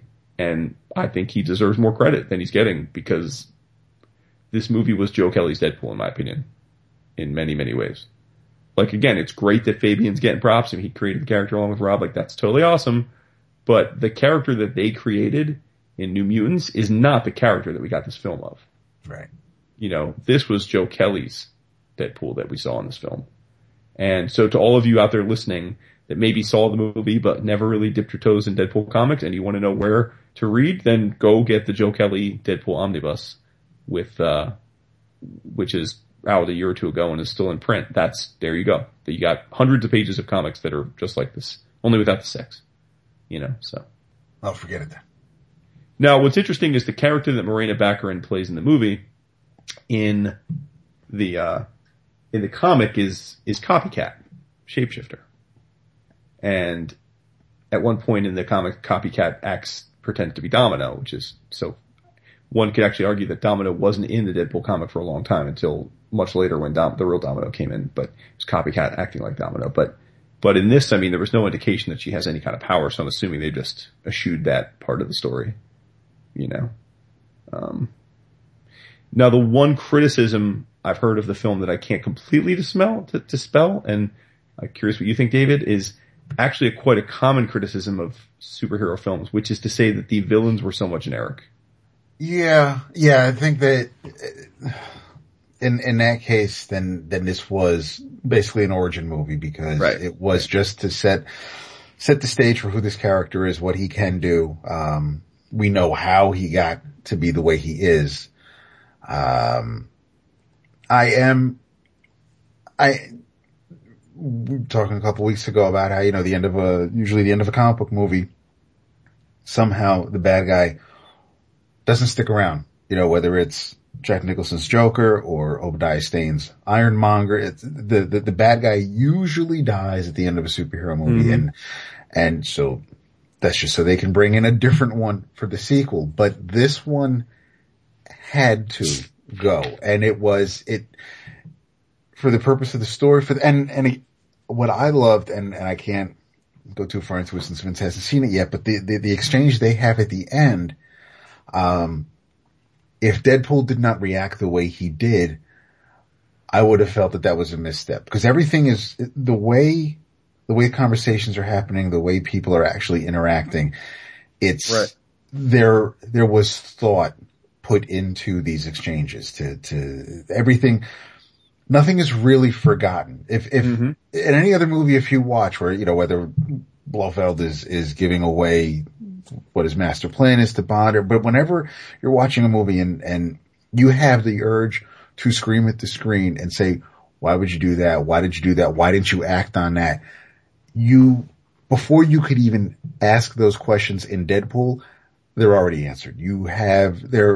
Everything has been thought through. And I seriously appreciated that.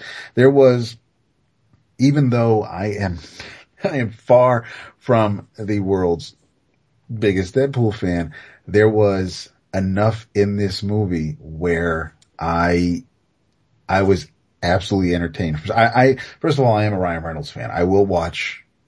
I have not seen, surprisingly, Van Wilder, but I will pretty much watch any movie he's done. He's been in. He's a draw for me. I'll check him out. So I was happy that he was going to, take on the character again.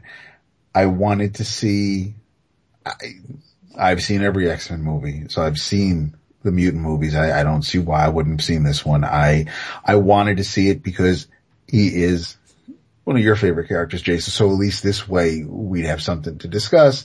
There's just, nobody likes, until Vince sees the movie, nobody really likes, to be the guy, yeah, I'll just sit over here and nod my head while you guys talk about it. So there were a lot of reasons why I wanted to see the movie, but I am quite happy that I did and the fact that it is an R-rated movie, we're going to get more of it. And people can complain and be like, why didn't they just, why didn't they tone it down? Why didn't they make a PG-13 movie? It would not have been the same movie. It would have been a weaker movie. It would not have been able to, for years, and I still say it, The Transporter would have been a great R-rated movie. Not because they could have gone over the top, but there were scenes there, his reactions where he has to do things and there's just, PG-13 is great so you get asses and seats in the theaters, and this way more people get to see it because you can open it up to a bigger audience. But that doesn't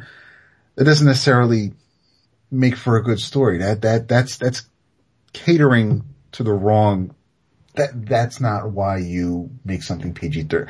I don't feel that's a business point of view. That's not a story point of view. So if you want a PG-13 movie because more people get to see it because they can take their kids, the whole family can go, then make a story, tell a story that fits within a PG-13 world. There are movies that not every story needs to be told or catered to a certain audience. So there was just a lot to enjoy with this and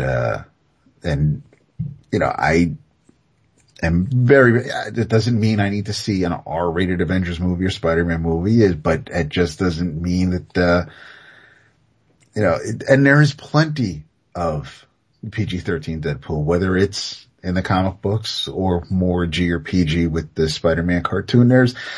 There is now literally a Deadpool for everybody, for every flavor, for every walk of life. If you want to see, it's like you could watch Richard Pryor live on the Sunset Strip, or you could watch him in The Toy. It's like it's the same dude. It's just packaged for something different. So I see no reason why comic book movies can't be the same way. And Deadpool is a character that is kind of perfect for that. It's not going to, whether it's the language, the violence, the sex, there was no reason why this should have been anything other than R. Agreed. I would say that one last thing, I gotta shout out one of my best friends in the world, aside from y'all, my boy Jason Chappelle, who I've mentioned a time or two, makes trailers for a living, and he was the man behind all the Deadpool trailers. And needless to say, as I understand it, the studio is beside themselves thrilled with his work, since, again, this was a character that didn't have a household brand name recognition, and yet it had the biggest R-rated opening weekend ever. And so shout out to Chappelle for for killing it with the marketing campaign, because it That's awesome. clearly worked, man. Seriously. Much love to my boy on that. And he's not a comics fan, so props to him for pulling this off. I'm hoping that now this will actually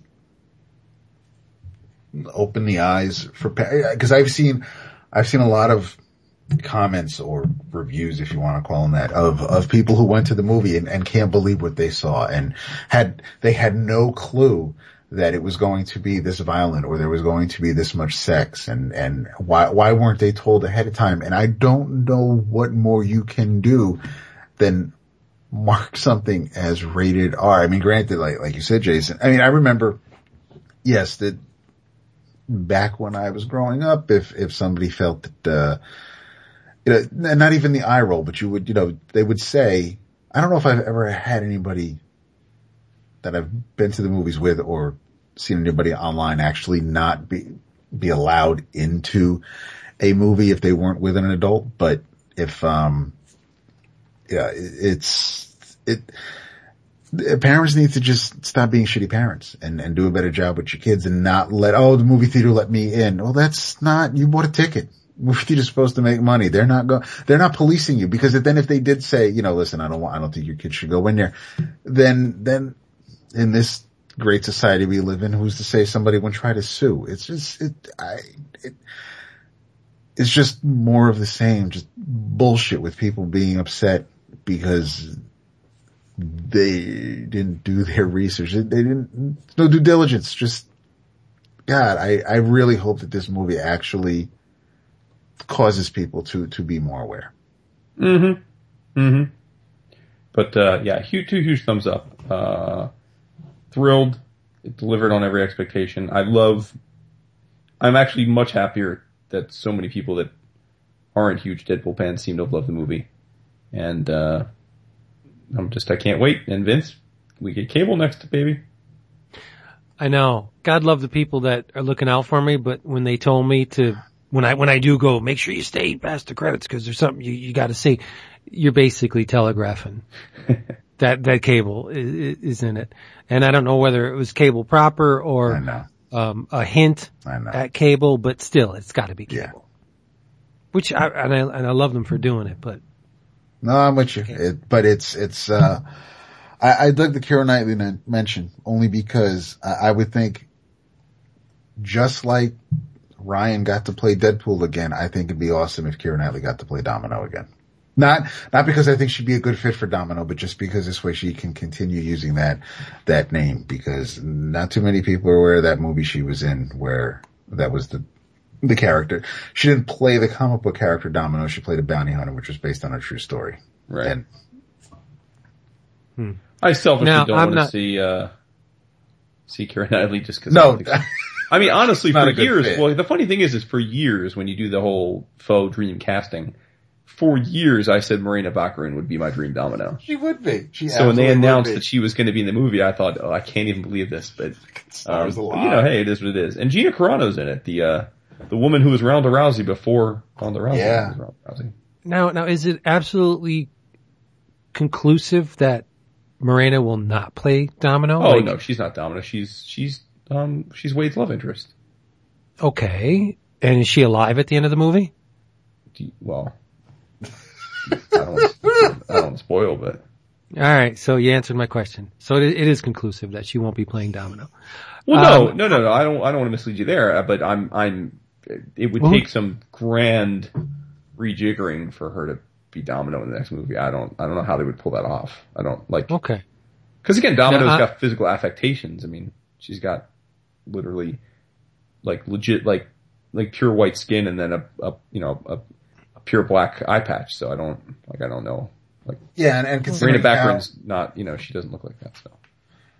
Well, what I'm saying is that, it could be contrived that maybe something happened and she got thrown into the program or some kind of, But based on the first movie and how true-ish, cause at no point do they mention, Wolverine's, healing factor. And, so I'm based on what little I know of Deadpool and his origin. I don't know how far they strayed. But I think it might veer a little too far away if they try to make Vanessa Domino. Okay. I'm not big on the X-Men movies. In fact, I've only seen maybe 2. Is this the first appearance of Colossus, or has he appeared? No, he was in X2. He was in the third. He was in Days of Future Past. Yeah. Oh, looking the way he does now? No. I don't. It was the same actor for those movies, but I don't know who played Colossus in this one, and we never see him in his non-metal form. Well, you should, because he's Colossus. And he's Colossus. That's when he's interesting. The accent was a bit much, but I don't. It's fine. I mean, it was very very pronounced, but it was. And he was good. He was the opening credits, bro, are absolutely phenomenal because it's not your typical movie credits at the beginning when they're telling you who's in the movie. Nice. Are they animated? No. The closing credits are animated though. Mm-hmm. Yeah. It's a good time. It really is. It's an adult good time. Nice. I'll get there. You will. Hope so. Yep. Get there before we all Talk meet about it on up in Chicago in a few DVD. weeks. Yeah, that'd be nice. I'll go see it together. That's going to be a rough weekend because because Daredevil premieres that Friday. Oh. And I know we'll all be able to be connected and we could probably Chromecast to the goddamn TV if we're ever bored enough with the group of guys we're going to be with to watch an episode or two of Daredevil during a time where we only see each other once or twice a year. But I will not be happy if anybody spoils anything that weekend. If I overhear anybody say anything about what happens on. It's going to be hard. I know. Good luck. I know. I mean, wow, that's going to be difficult. It is. Of course, we are talking about the Chicago Comic and Entertainment Expo, otherwise known as Eidos, aka C2E2, which is taking place at the McCormick Place in Chicago on March 18th through the 20th, which also happens to be St. Patrick's Day weekend, which also happens to be the first weekend of the NCAA basketball tournament, which also happens to be, as David just mentioned, the weekend that begins the second season of Daredevil, chock full of weekend. And we will all be returning to the Windy City for the first time in how many years? 4? 3? We went to 2 Heroes. Yeah, it's at least 3, maybe 4. Wow. Yeah. So it's on like Donkey Kong. We got a whole crew. We have a meetup on Friday. Is that right? If I'm not mistaken. Is that the Revolution? Is that when we're? Is that the? I believe it is Friday. Yeah. Yeah. Yeah, because Thursday's what's Lincoln Station. Lincoln Station. That's it. Friday I guess that would be the 18th. Friday the 18th at Lincoln Station. We are having a EOC themed get together. Shout out to our friend and listener Chris Revicant for setting that up. Sweet. You guys, after talking Deadpool, you haven't really talked anything you've read this week. Read Harrow County. Well, yeah. According to both of you, you read that a long time ago. Yeah, so you just had to slow it down for you. What'd you? That's nasty. Nasty. Did you read anything good? I always try to read something good. So that would not include Superman American Alien at all. 100%. I'm not trying to bring it down, but I swear to God, if Max Landis is someone who is a Superman fan, I would hate to see what somebody who hates the character does with him. That's really all I read. I decided to give 2 and 3 a shot, and that was because, number 2 was penciled by, the art was by Tommy Lee Edwards. So I'm like, oh, okay, this should be good. I've been wrong before. And the third issue was beautifully drawn by Joelle Jones. And if there were no words on the page and I did not have to read the story, this would have been fantastic. But they throw Deathstroke into this story. They mistake Clark Kent for Bruce Wayne, and everybody's having a party, and they think they're having a party for Bruce Wayne on Bruce Wayne's boat, and nobody knows that this isn't Bruce Wayne, it's actually someone else, and at the end, Bruce is all mad that someone was masquerading as him while Bruce is being trained by Ra's al Ghul. So what are they trying to tie this into the movies? I don't know. I have no idea what Landis is trying to do, and now I'm not going to know because I am officially done. I gave it a couple extra issues. That's it.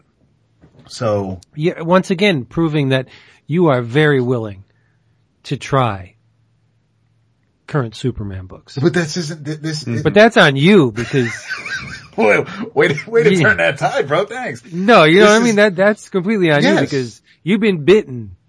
Aside from Lois and Clark, you have been bitten many times by current Superman, and yet you still. But I know. That's all right. Maybe this time it'll be different. But I decided to. I figure if someone loves a character, then they're probably going to tell a good story about that character. And this is kind of like, this is like a millennial's birthright. What could have been a really cool growing up Superman story, totally isn't. And it's just, I don't know. You use the M word, I'm done.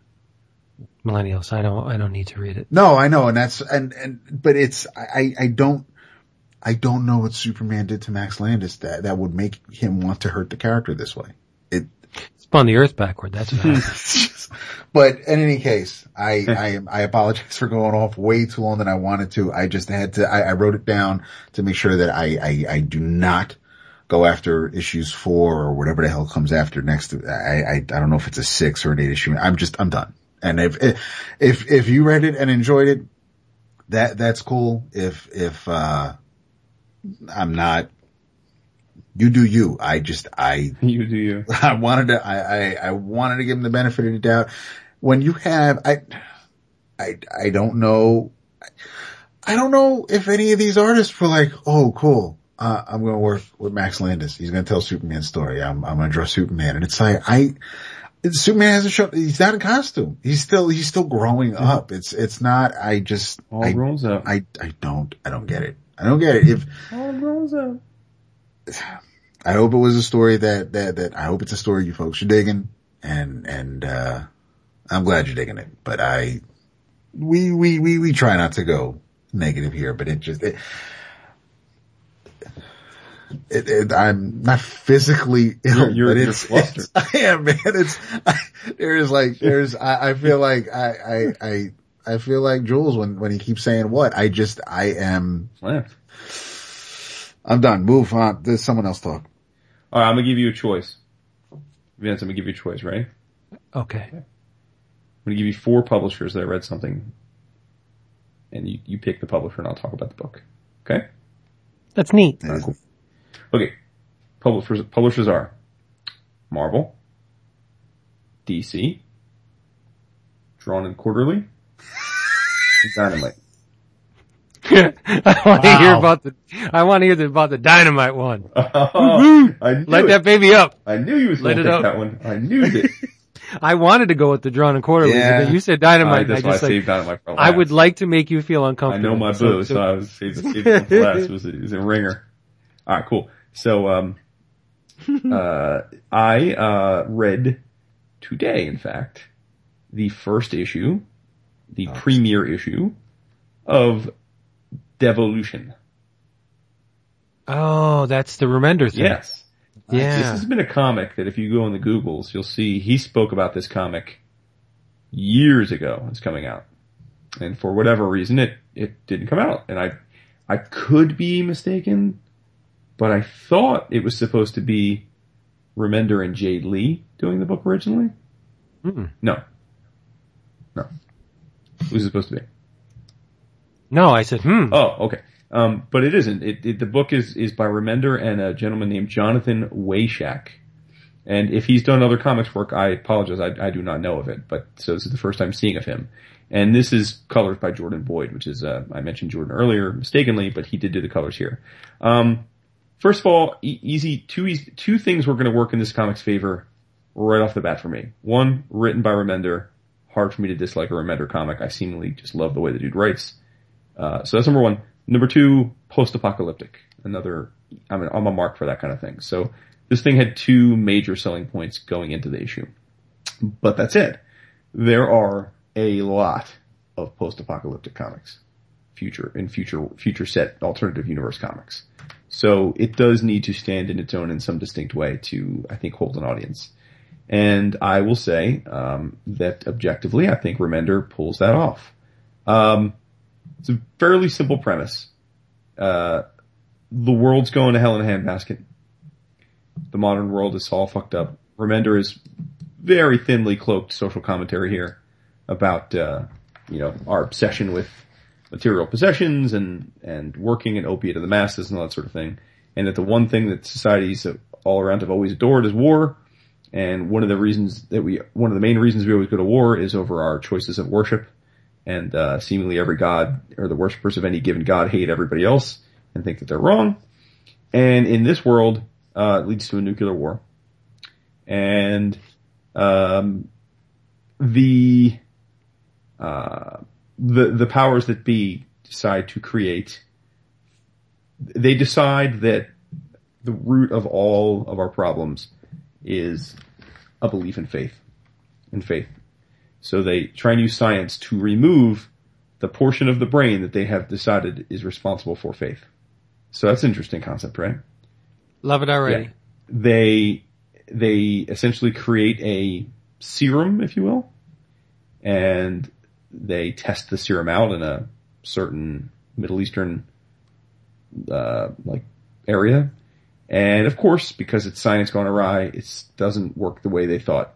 It doesn't just devolve the part of the brain that's responsible for faith. It devolves the entirety of the biological entity. And very quickly, it passes on to other species, gets into the water supply. And before you know it, the entire Earth has devolved into our other forms of life, ranging from woolly mammoths to saber-toothed tigers to pterodactyls to man devolving into a very bestial like Cro-Magnon form. And although he doesn't explicitly say this, at some point then in the future, which is where the book is set, there are pockets of humanity. And it's a little like Crossed, Vince, in that, or like Crossed plus 100, in that they exist, and it's clear that some of the people are just purely human still, like completely evolved. Some are like a little, like subtly devolved, like they're a little more bestial, maybe a little more muscular, but like dumb, but they're not completely devolved. But most of the Earth is devolved into savagery. And we're introduced to a female protagonist. And she hasn't seen another evolved human being in years. And then comes across a town of them. And, much like in The Walking Dead, in some cases the humans themselves can be worse than the creatures that you're sort of trained to avoid or deal with. Right. And that's really the first issue. It's a setup issue, of course, but I think Remender does an excellent job of setting the landscape. But another thing Remender's always been good at is having great artists with his creator-owned books. Ranging from Tacchini to Opeña to Hawthorne to Tony Moore. He's had great collaborators. And this is no exception. Again, I apologize to Jonathan Weishak if he's done other comics work. But I love his style, and it's extremely distinctive. It is not like any other cartooning that I get in my 100+ comics per month shipped to me. It is distinctive. There's a linear component to it. It's actually, what it's like? It's like, I always make fun of, Dap's love affair with Larry Stroman. It's kind of like a refined Larry Stroman. It's now that I think about it, if you like Strowman, you're gonna like this guy a lot. And, it's just, I think it works wonderfully, and, it's a super dope story. It was like action packed. I mean, you get a lot of stuff in this first issue, setting the tone, and in one issue it sets up, all of this backstory, but it does it in a very emphatic way, and I get the sense that from here we're just off to the races.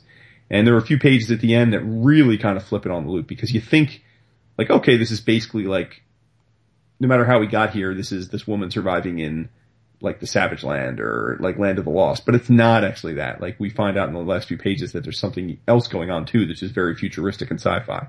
So, super, super interesting stuff. And, I don't know why this is at Dynamite versus, like, Image, where other Rick's other books are, but whatever the reason, it's no condemnation of the work. It's as exciting a first issue of a Remender comic as we've gotten in a long time. And, that's coming from a guy who adores all three of his Image books with a passion. So, spreading the love around. Nothing wrong with that. Absolutely. And you do get Jay Lee covers, which is one of the reasons I was thinking it was Jay Lee was supposed to be involved in the first place, because he does the cover. But man, I'll tell you what, this chick is not to be trifled with. She's legit. Sweet. Mm-hmm. It's on the list. Yeah, I got on the list. Yeah, definitely dope. So there you go. So you picked Dynamite, as I thought you would. What was the Drawn and Quarterly? You don't have to go into it. I just want to know what it was. Well, Drawn and Quarterly would easily have won my 11 o'clocker for best collected edition if I had read it last year, and that's Adrian Tomine's Killing and Dying. Okay.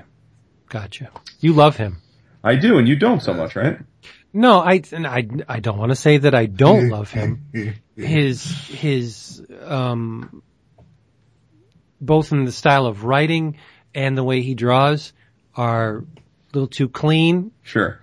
A little too mundane for me. Like, the subject matters of his things are most, like real world, problems. Yeah. And that just, I got enough of that. It's definitely slice of life. I will say I don't know why I don't read Optic Nerve, because clearly, like much of his stuff is a reprint of stuff that was first in Optic Nerve. Mm-hmm. And I've always, like I said, I'm a big fan of his stuff, so I don't know why I don't know why I'm not a reader of Optic Nerve. I ask myself that every time I read. I'll scare up my comics and send them to you if you want them. That's mighty cool of you. But one thing too about Drawn and Quarterly is they package books so well. Yeah. Hell yes. Like, it's a hardcover book, and it's got a dust cover, but the dust cover is like hard plastic. Nice. And the cover is what says Killing and Dying. So if you pull the cover off, the book has no title. Like, it's actually a scene. It's actually a picture of a Denny's. Actually, is the cover otherwise.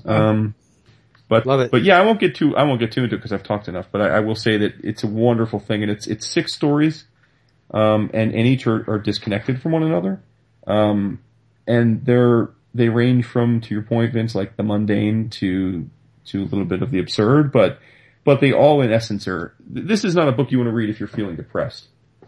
Sure. You got to be in somewhat of a balanced or a good mood to read it, because it's 6 depressing stories really about sort of people who don't get what they want out of life or in a tough spot.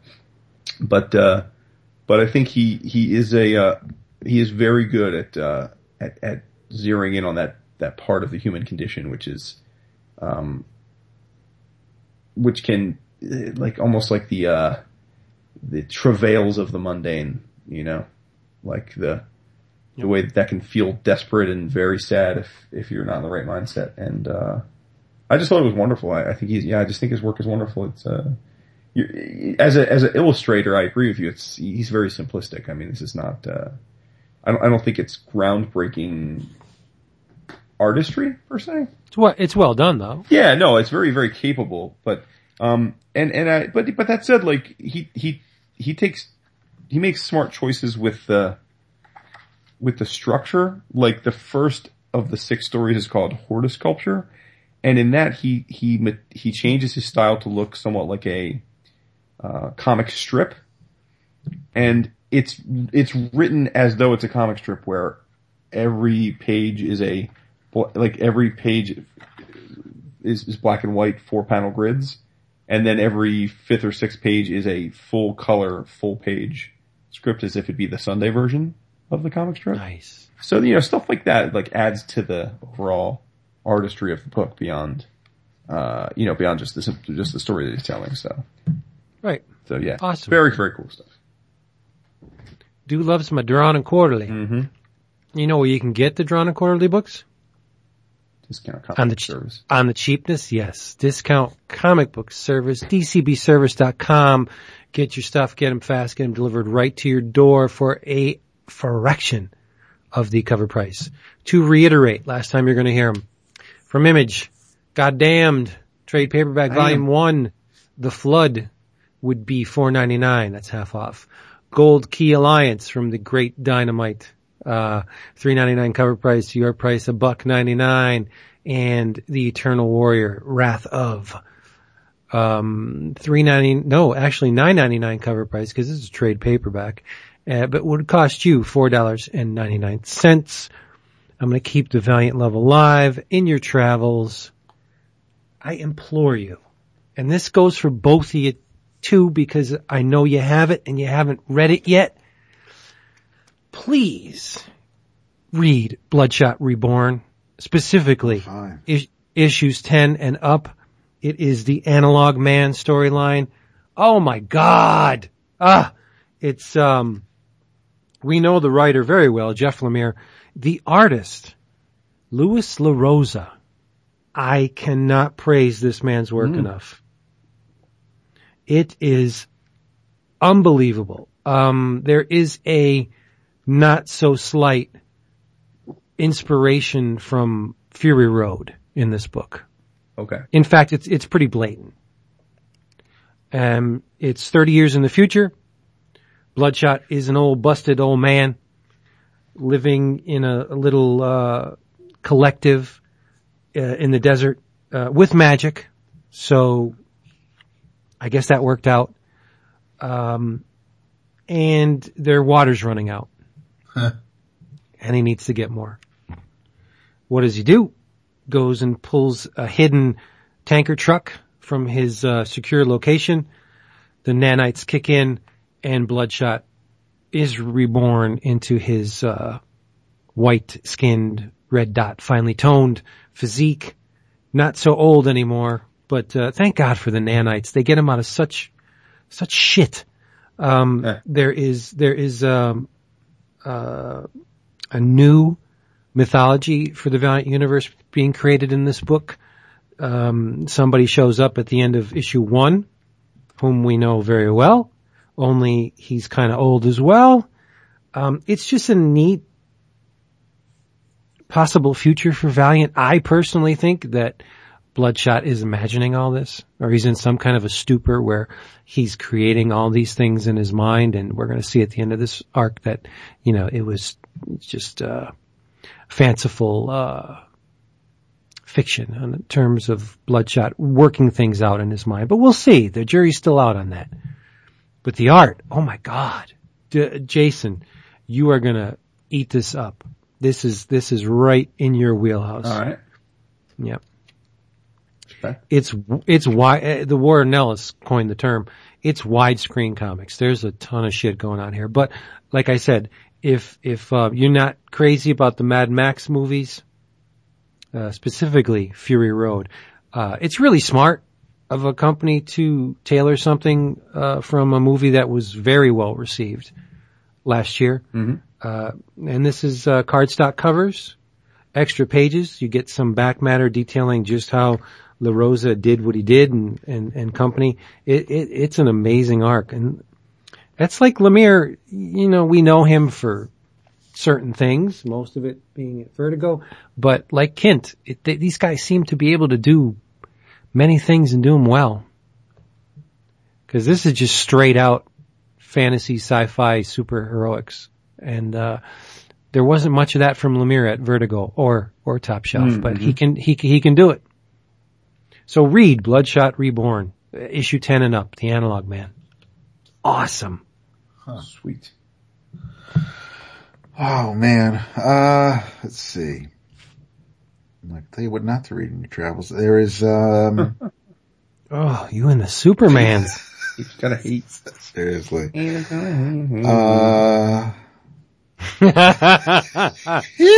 Thanks, Taylor.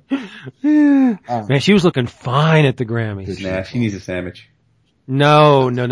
I do have to say, I usually stick up for Gaga because I like her style. Yeah, but you didn't She totally fucked up the Bowie tribute. Totally fucked it up. Which is true, but she engendered a tremendous amount of goodwill with the way she absolutely slayed the national anthem at the Super Bowl. I agree. She nailed it. I did. Yeah. I agree.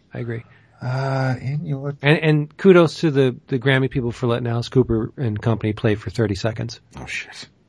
It was over before it even started. Like, what's the deal? You're going to give tribute to Lemmy and give them 3 minutes to do it? Come on. Yeah, it makes no sense.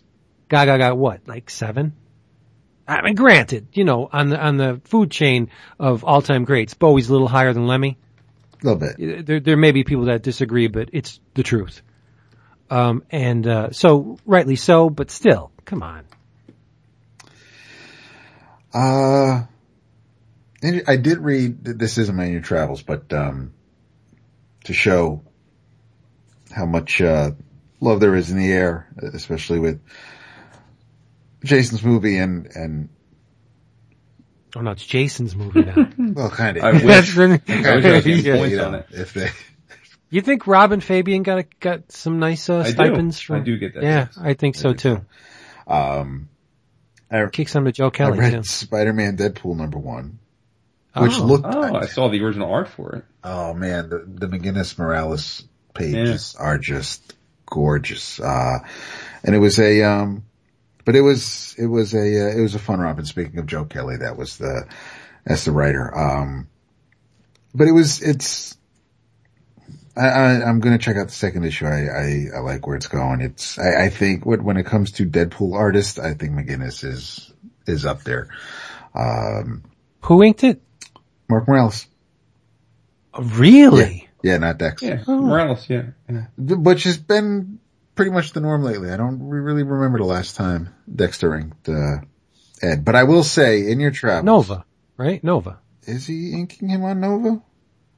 The first run of Nova, I believe. Oh, that Dexter. yeah, I think you're right. Because currently, Corey Smith is drawing Nova now. Yes, Right. sir.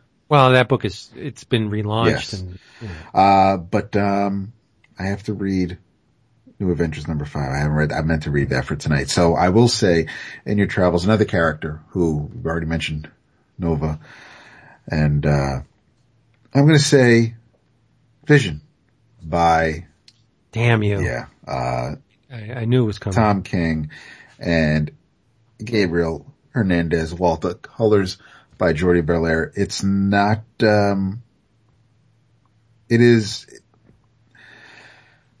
I don't want to use the term heavy, but it is not it doesn't really feel like your traditional current Marvel book. I could talk about Spider-Man, Deadpool, and even the current Amazing Spider-Man or the adjective list, or even just Spidey. There are a few Marvel books right now that feel even Spencer's Sam Wilson Captain America. That has a little. It's kind of like real world dealings, but it's a little bit more tongue in cheek. Vision is not. I think it's definitely a slow build. You're getting, I don't want to say comfortable, you're getting familiar with the characters, with the family. It still, after 4 issues, doesn't really feel like any Vision that I've read ever. But I don't think I'm enjoying it because of Vision. It's because of his family, of the kids, of his wife. There are, and it really does show you that actions have consequences, because what happens in the first issue trickles down into the current issues as they've been coming out. And there's the end of the 4th issue. It could make you angry. It could make you a little mad, but it also, hammers home the current attitude that people have where nothing is their fault. And I have, it's very hard for me to stew up any sympathy for people who put themselves in that position. If you've done something, own it and don't blame other people for it. And there's somebody in this issue who does, and he, the whole thing has kind of been his fault from the beginning. There's someone is being blackmailed and, they're just simply wants this family out of the neighborhood, move, go away, go somewhere else. But because he's scared and reacts poorly,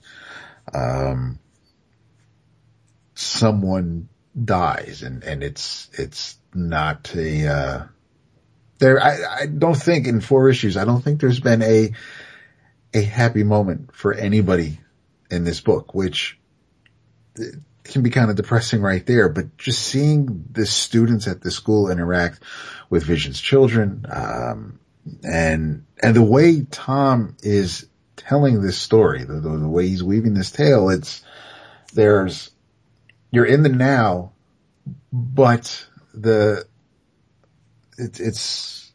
narration is things that are going to happen, just nonchalantly, and that's the last conversation I ever had. And you don't know why. It could just be a throwaway line, but in fact, you know why as the issue, well, even in the first issue, it was like, he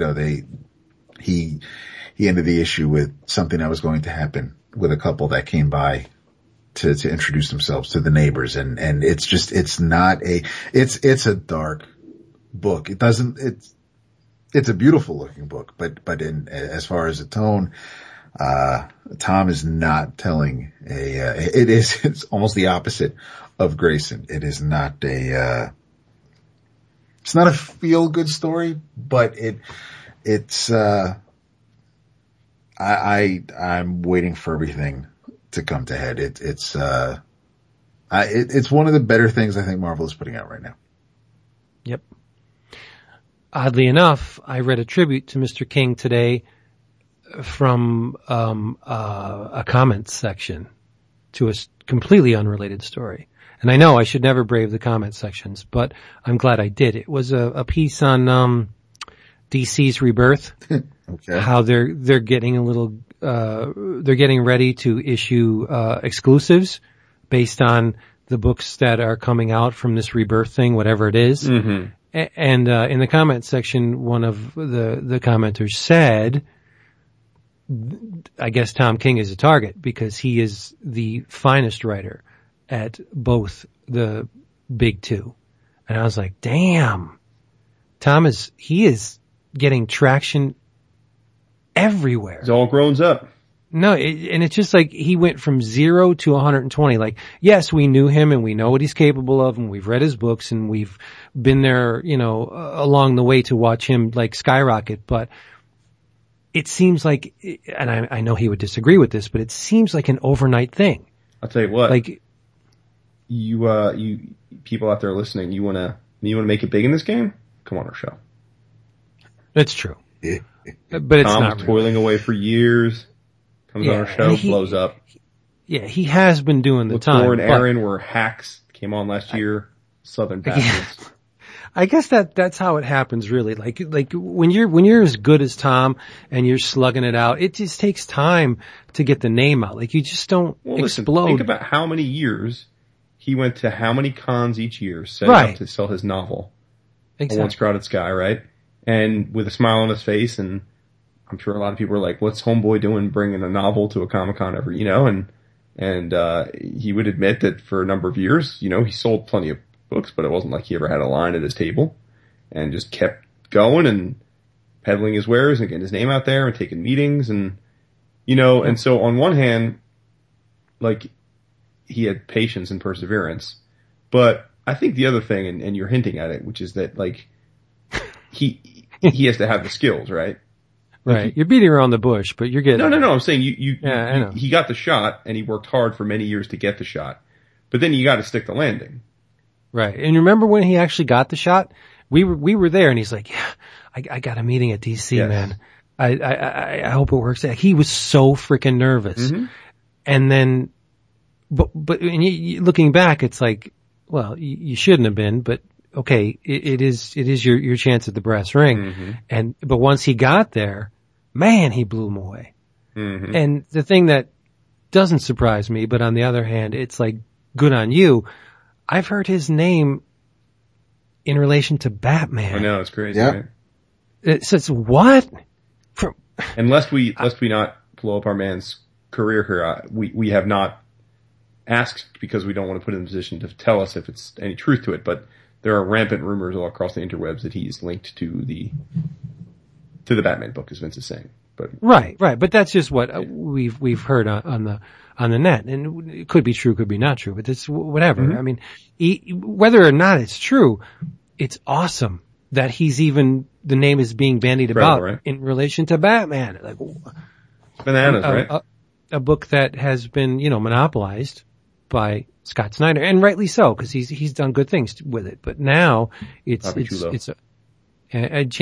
Tynion, I think, is writing it in the wake of Snyder. But we'll see. Yeah, good on you, Tom. Yeah, no doubt.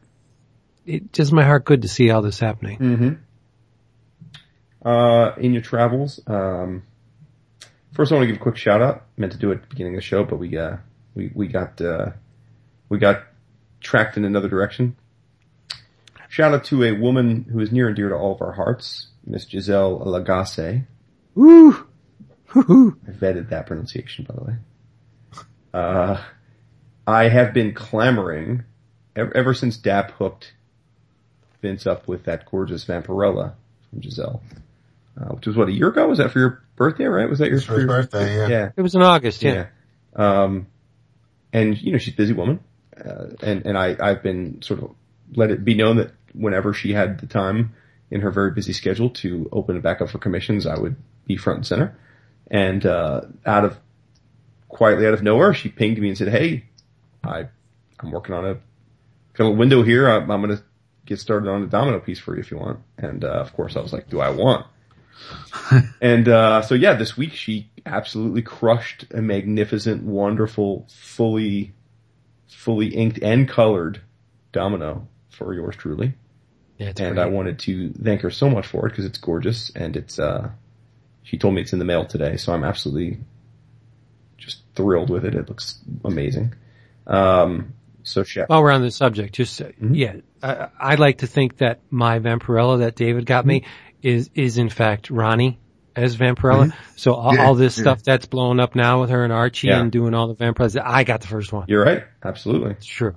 And shout out to her on her, as you said, the work on Archie, and of course shout out to Menage a 3, which David is arguably the biggest fan of in the world.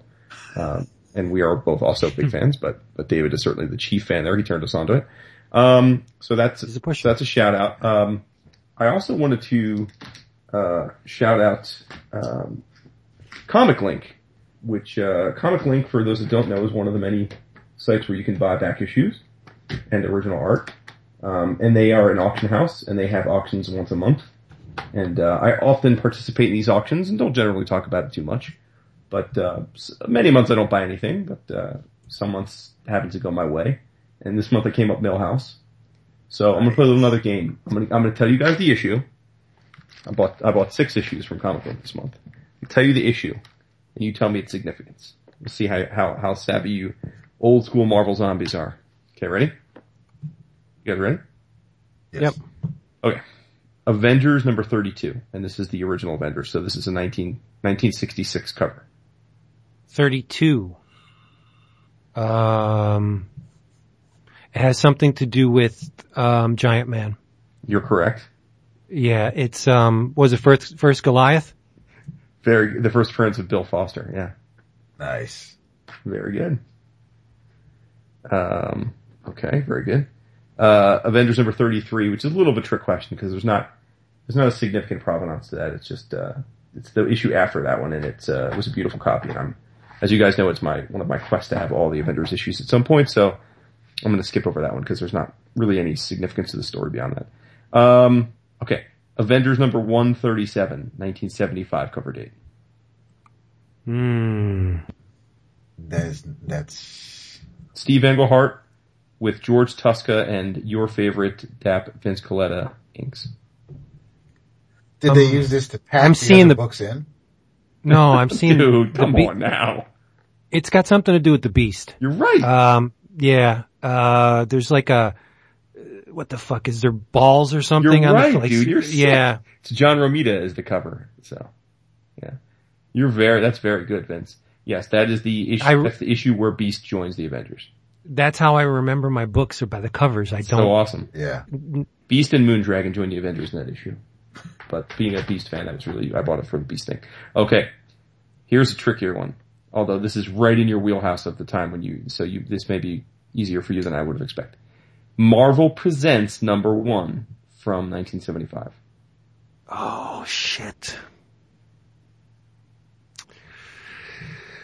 It's a John Warner written story with Mike Vosberg and Patrick Boyette art. Vince. Oh shit! It's a Boyette, and if I don't get this, I'm gonna be with a Gil Kane cover. No, to top it all off. Well, it's not Solomon Kane. You said premiere. Marvel I thought Presents, he said Presents. number 1. Oh, Presents. I don't know. The origin and first appearance of Ulysses Bloodstone. Oh, with the fin, Yes. like the big, Wow. yeah, That's right. the big green guy with the fin thing. Yes, you're correct. Yeah, Okay, nice, well done. I'm a visual person. That's how. All I right, remember. okay. 2 more. You're doing good though. Very good. I'm impressed. X-Men number 58 from 1969. Roy Thomas, Neil Adams, and Tom Palmer. Yeah, so it's got a Steranko cover. No, No, it's Neil Adams cover. Neil Adams cover. It's not Havoc, is it? It is indeed. Dap comes up with 1. First appearance of Havoc in his costume. We meet Alex before in another issue, but this is when he first appears in costume.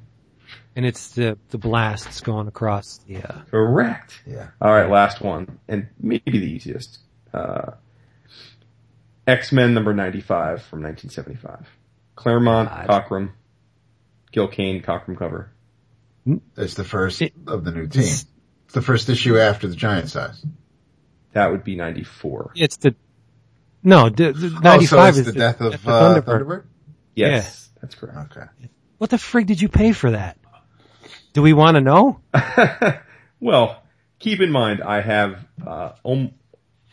except for like the first 50, of which I maybe have like, I think 15 or 20 of them, but I don't have any of like the first top 10. I have almost every X-Men issue, but, I did not have 95. I don't have, I think 99. I don't think I have I have like 2 or 3 in the between 110 and 120 that I still need. And there's no particular reason they're all readily available. Like I said, this was just one time where I ended up winning, like Comic Link auctions stage over like a 10-day period, you know? Mm-hmm. So I won a few of these other auctions and then that kind of pushed me over. I was like, well, if I'm already ordering from them, like I could, like you could pretty much buy an X-Men number 95 every month from them. Like they have it's a very common issue that's auctioned off. Is it CGC? All these are CGC. Comic Link, I don't think they even auction non-CGC stuff. So what's the number on this? This is a 9.2. 9.2. Mm-hmm. I rarely buy like 9.6s or like that high because the price just jumps exponentially from there. I stick to the like mid 8s to the low 9s is kind of where I stick. I'm guessing you paid about $250 for it. I would have to go back and look, but that's about right. Yeah, that's about right. Nice. Mm-hmm. It's a good price. Mm-hmm. Beautiful cover though. It's a white. It's one of those. It's tough. It's a white cover, and so it's hard to find a cover that presents well. Like actually, one of the issues that I took forever to buy was Avengers 57, the first appearance of Vision. So it's that all red cover. Right. And that's a tough cover to present well in this many years later. Like it's just the red fades so easily. So you really have trouble finding a cover that's like vibrant red unless you're going to go really high grade. So, yeah. So that was fun. And I guess in my travels I will just finally get to it here. Gail Simone. with art, with pencils by Ken Lashley, Dale Eaglesham, and Tom Derenick. I'm talking about the first arc of the New 52 Secret Six. I believe this started way back in late 2014. But I'm just getting around to reading it. Loved Simone's prior Secret Six run, and tried this really on a whim, just because of my affinity for that first series. And this is a different set of people. It's Catman is in it. He was in the original series as well. Black Alice is also in it. She was in it to the tail end of the last series. But the other four members of the Six are new. They are Strix, who is a female member of the Court of Owls. Now, admittedly, not being a huge Batman reader, I don't know if this is a character we had seen before in any of the Batman titles after Schneider's Game of Owls, or Court of Owls came out. But anyway, she is that. Ventriloquist, which again, I'm going to presume that character existed before this. Oh yeah. This is a Shauna Belzer, so like a transvestite that has the. So again, I don't know how often we've seen that person before. So the ventriloquist is a woman? It's a man that acts like a woman. It's a transvestite. Wow, that's a new spin. Mm-hmm. Very creepy. Big Shot, who is actually someone in disguise, but I don't want to say their real name because that would be a huge spoiler to this arc. Billy Joel. Come on. You're a bit, funny. And a new character named Porcelain. But a very fun arc. And it's one of those things where, you could read this first arc, volume, issues 1 through 6 in its entirety and just be done with it. Like, it's a fully contained, you get the intro of this group, why they're together. It's very much like The Usual Suspects. They're all in essentially a prison, and they're trapped, and they have to figure out a way out. They don't know each other, but it becomes clear that there's something that links them all, and they have to figure out what. And over the course of the 6 issues, you figure out what. The antagonist is exposed from the shadows. We find out who they are. There's a resolution. There is a very specific homage to the prior series in that Scandal, Savage, Ragdoll, and Jeanette actually appear in the comic at one point as their adversaries. Loved it to death. Again, it's very simply, if you were a fan of the prior Secret Six run from Gale, there's no reason you won't absolutely enjoy this as well. And I'm very much hopeful that they continue to reprint these, because I know that the series is over, but I hope that they at least go through and finish reprinting the rest of the series.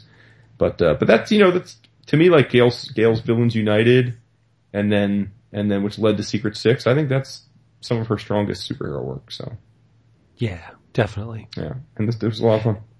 And she was another one in the wake of these exclusive contracts that said, yeah, I really got a big choice to make. Mm-hmm. So, yep. So there you have it. I stayed awesome. awake. Woohoo! He's a man. You act surprised. Guy falls asleep 1 week. I He's know. on the watch now. Damn shame. Thank you everybody for being here with us. Once again, if you enjoyed what you heard, please leave us a review on the iTunes or wherever you downloaded this thing. Come to our Facebook group. It's lively and hopping. Our forum is at 11o'clockcomics.com. We're on the Twitters. I'm there most of the time. Jason and David, nah. Yeah. Not at all. Not at all. Same thing with the Facebook. Yeah.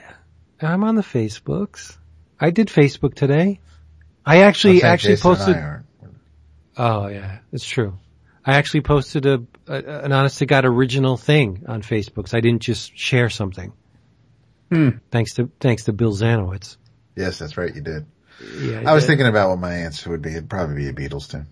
I already answered Master of Puppets to something earlier this week. I can't do that again. Yes, I would have to agree with you on that. When I think Metallica, I think Master of Puppets. Yeah. Yep. Specifically the song Master of Puppets. Yeah. And the album.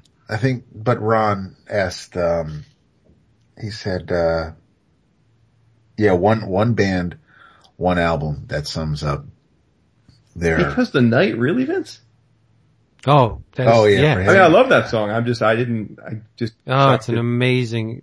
There's an energy in that song. Yeah, that, Agreed, but yeah. I'm just I figured it would love be a Zappa Patti song or Smith. something.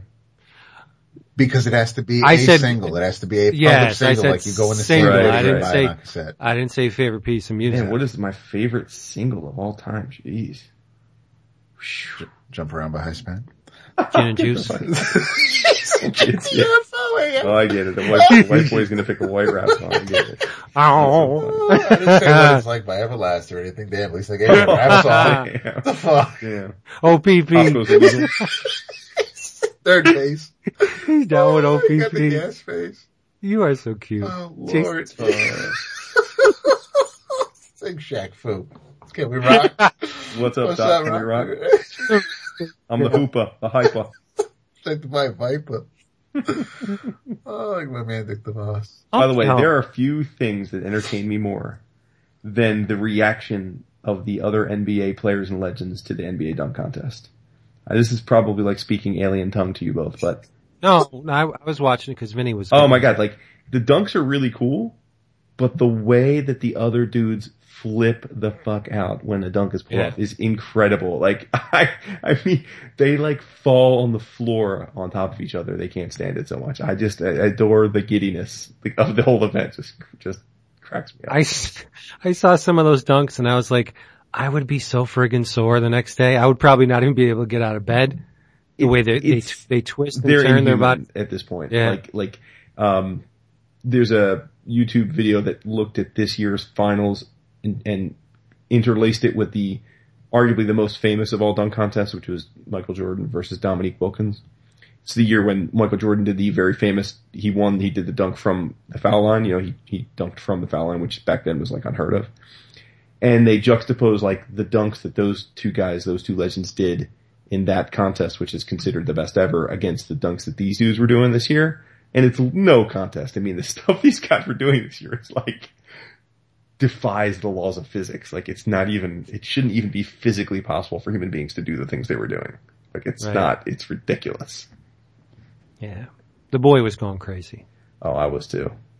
I was losing my shit. Oh, thanks everybody for listening. Join us next week. We'll be here waiting for you. David especially will be waiting for you because he gets a little bit weepy when you're not here because he loves you so much. We all do. And in the interim, say goodnight. David. Good night. Hey. There it is. Bye. Come on, Deuces. Jason. There you go. Bye.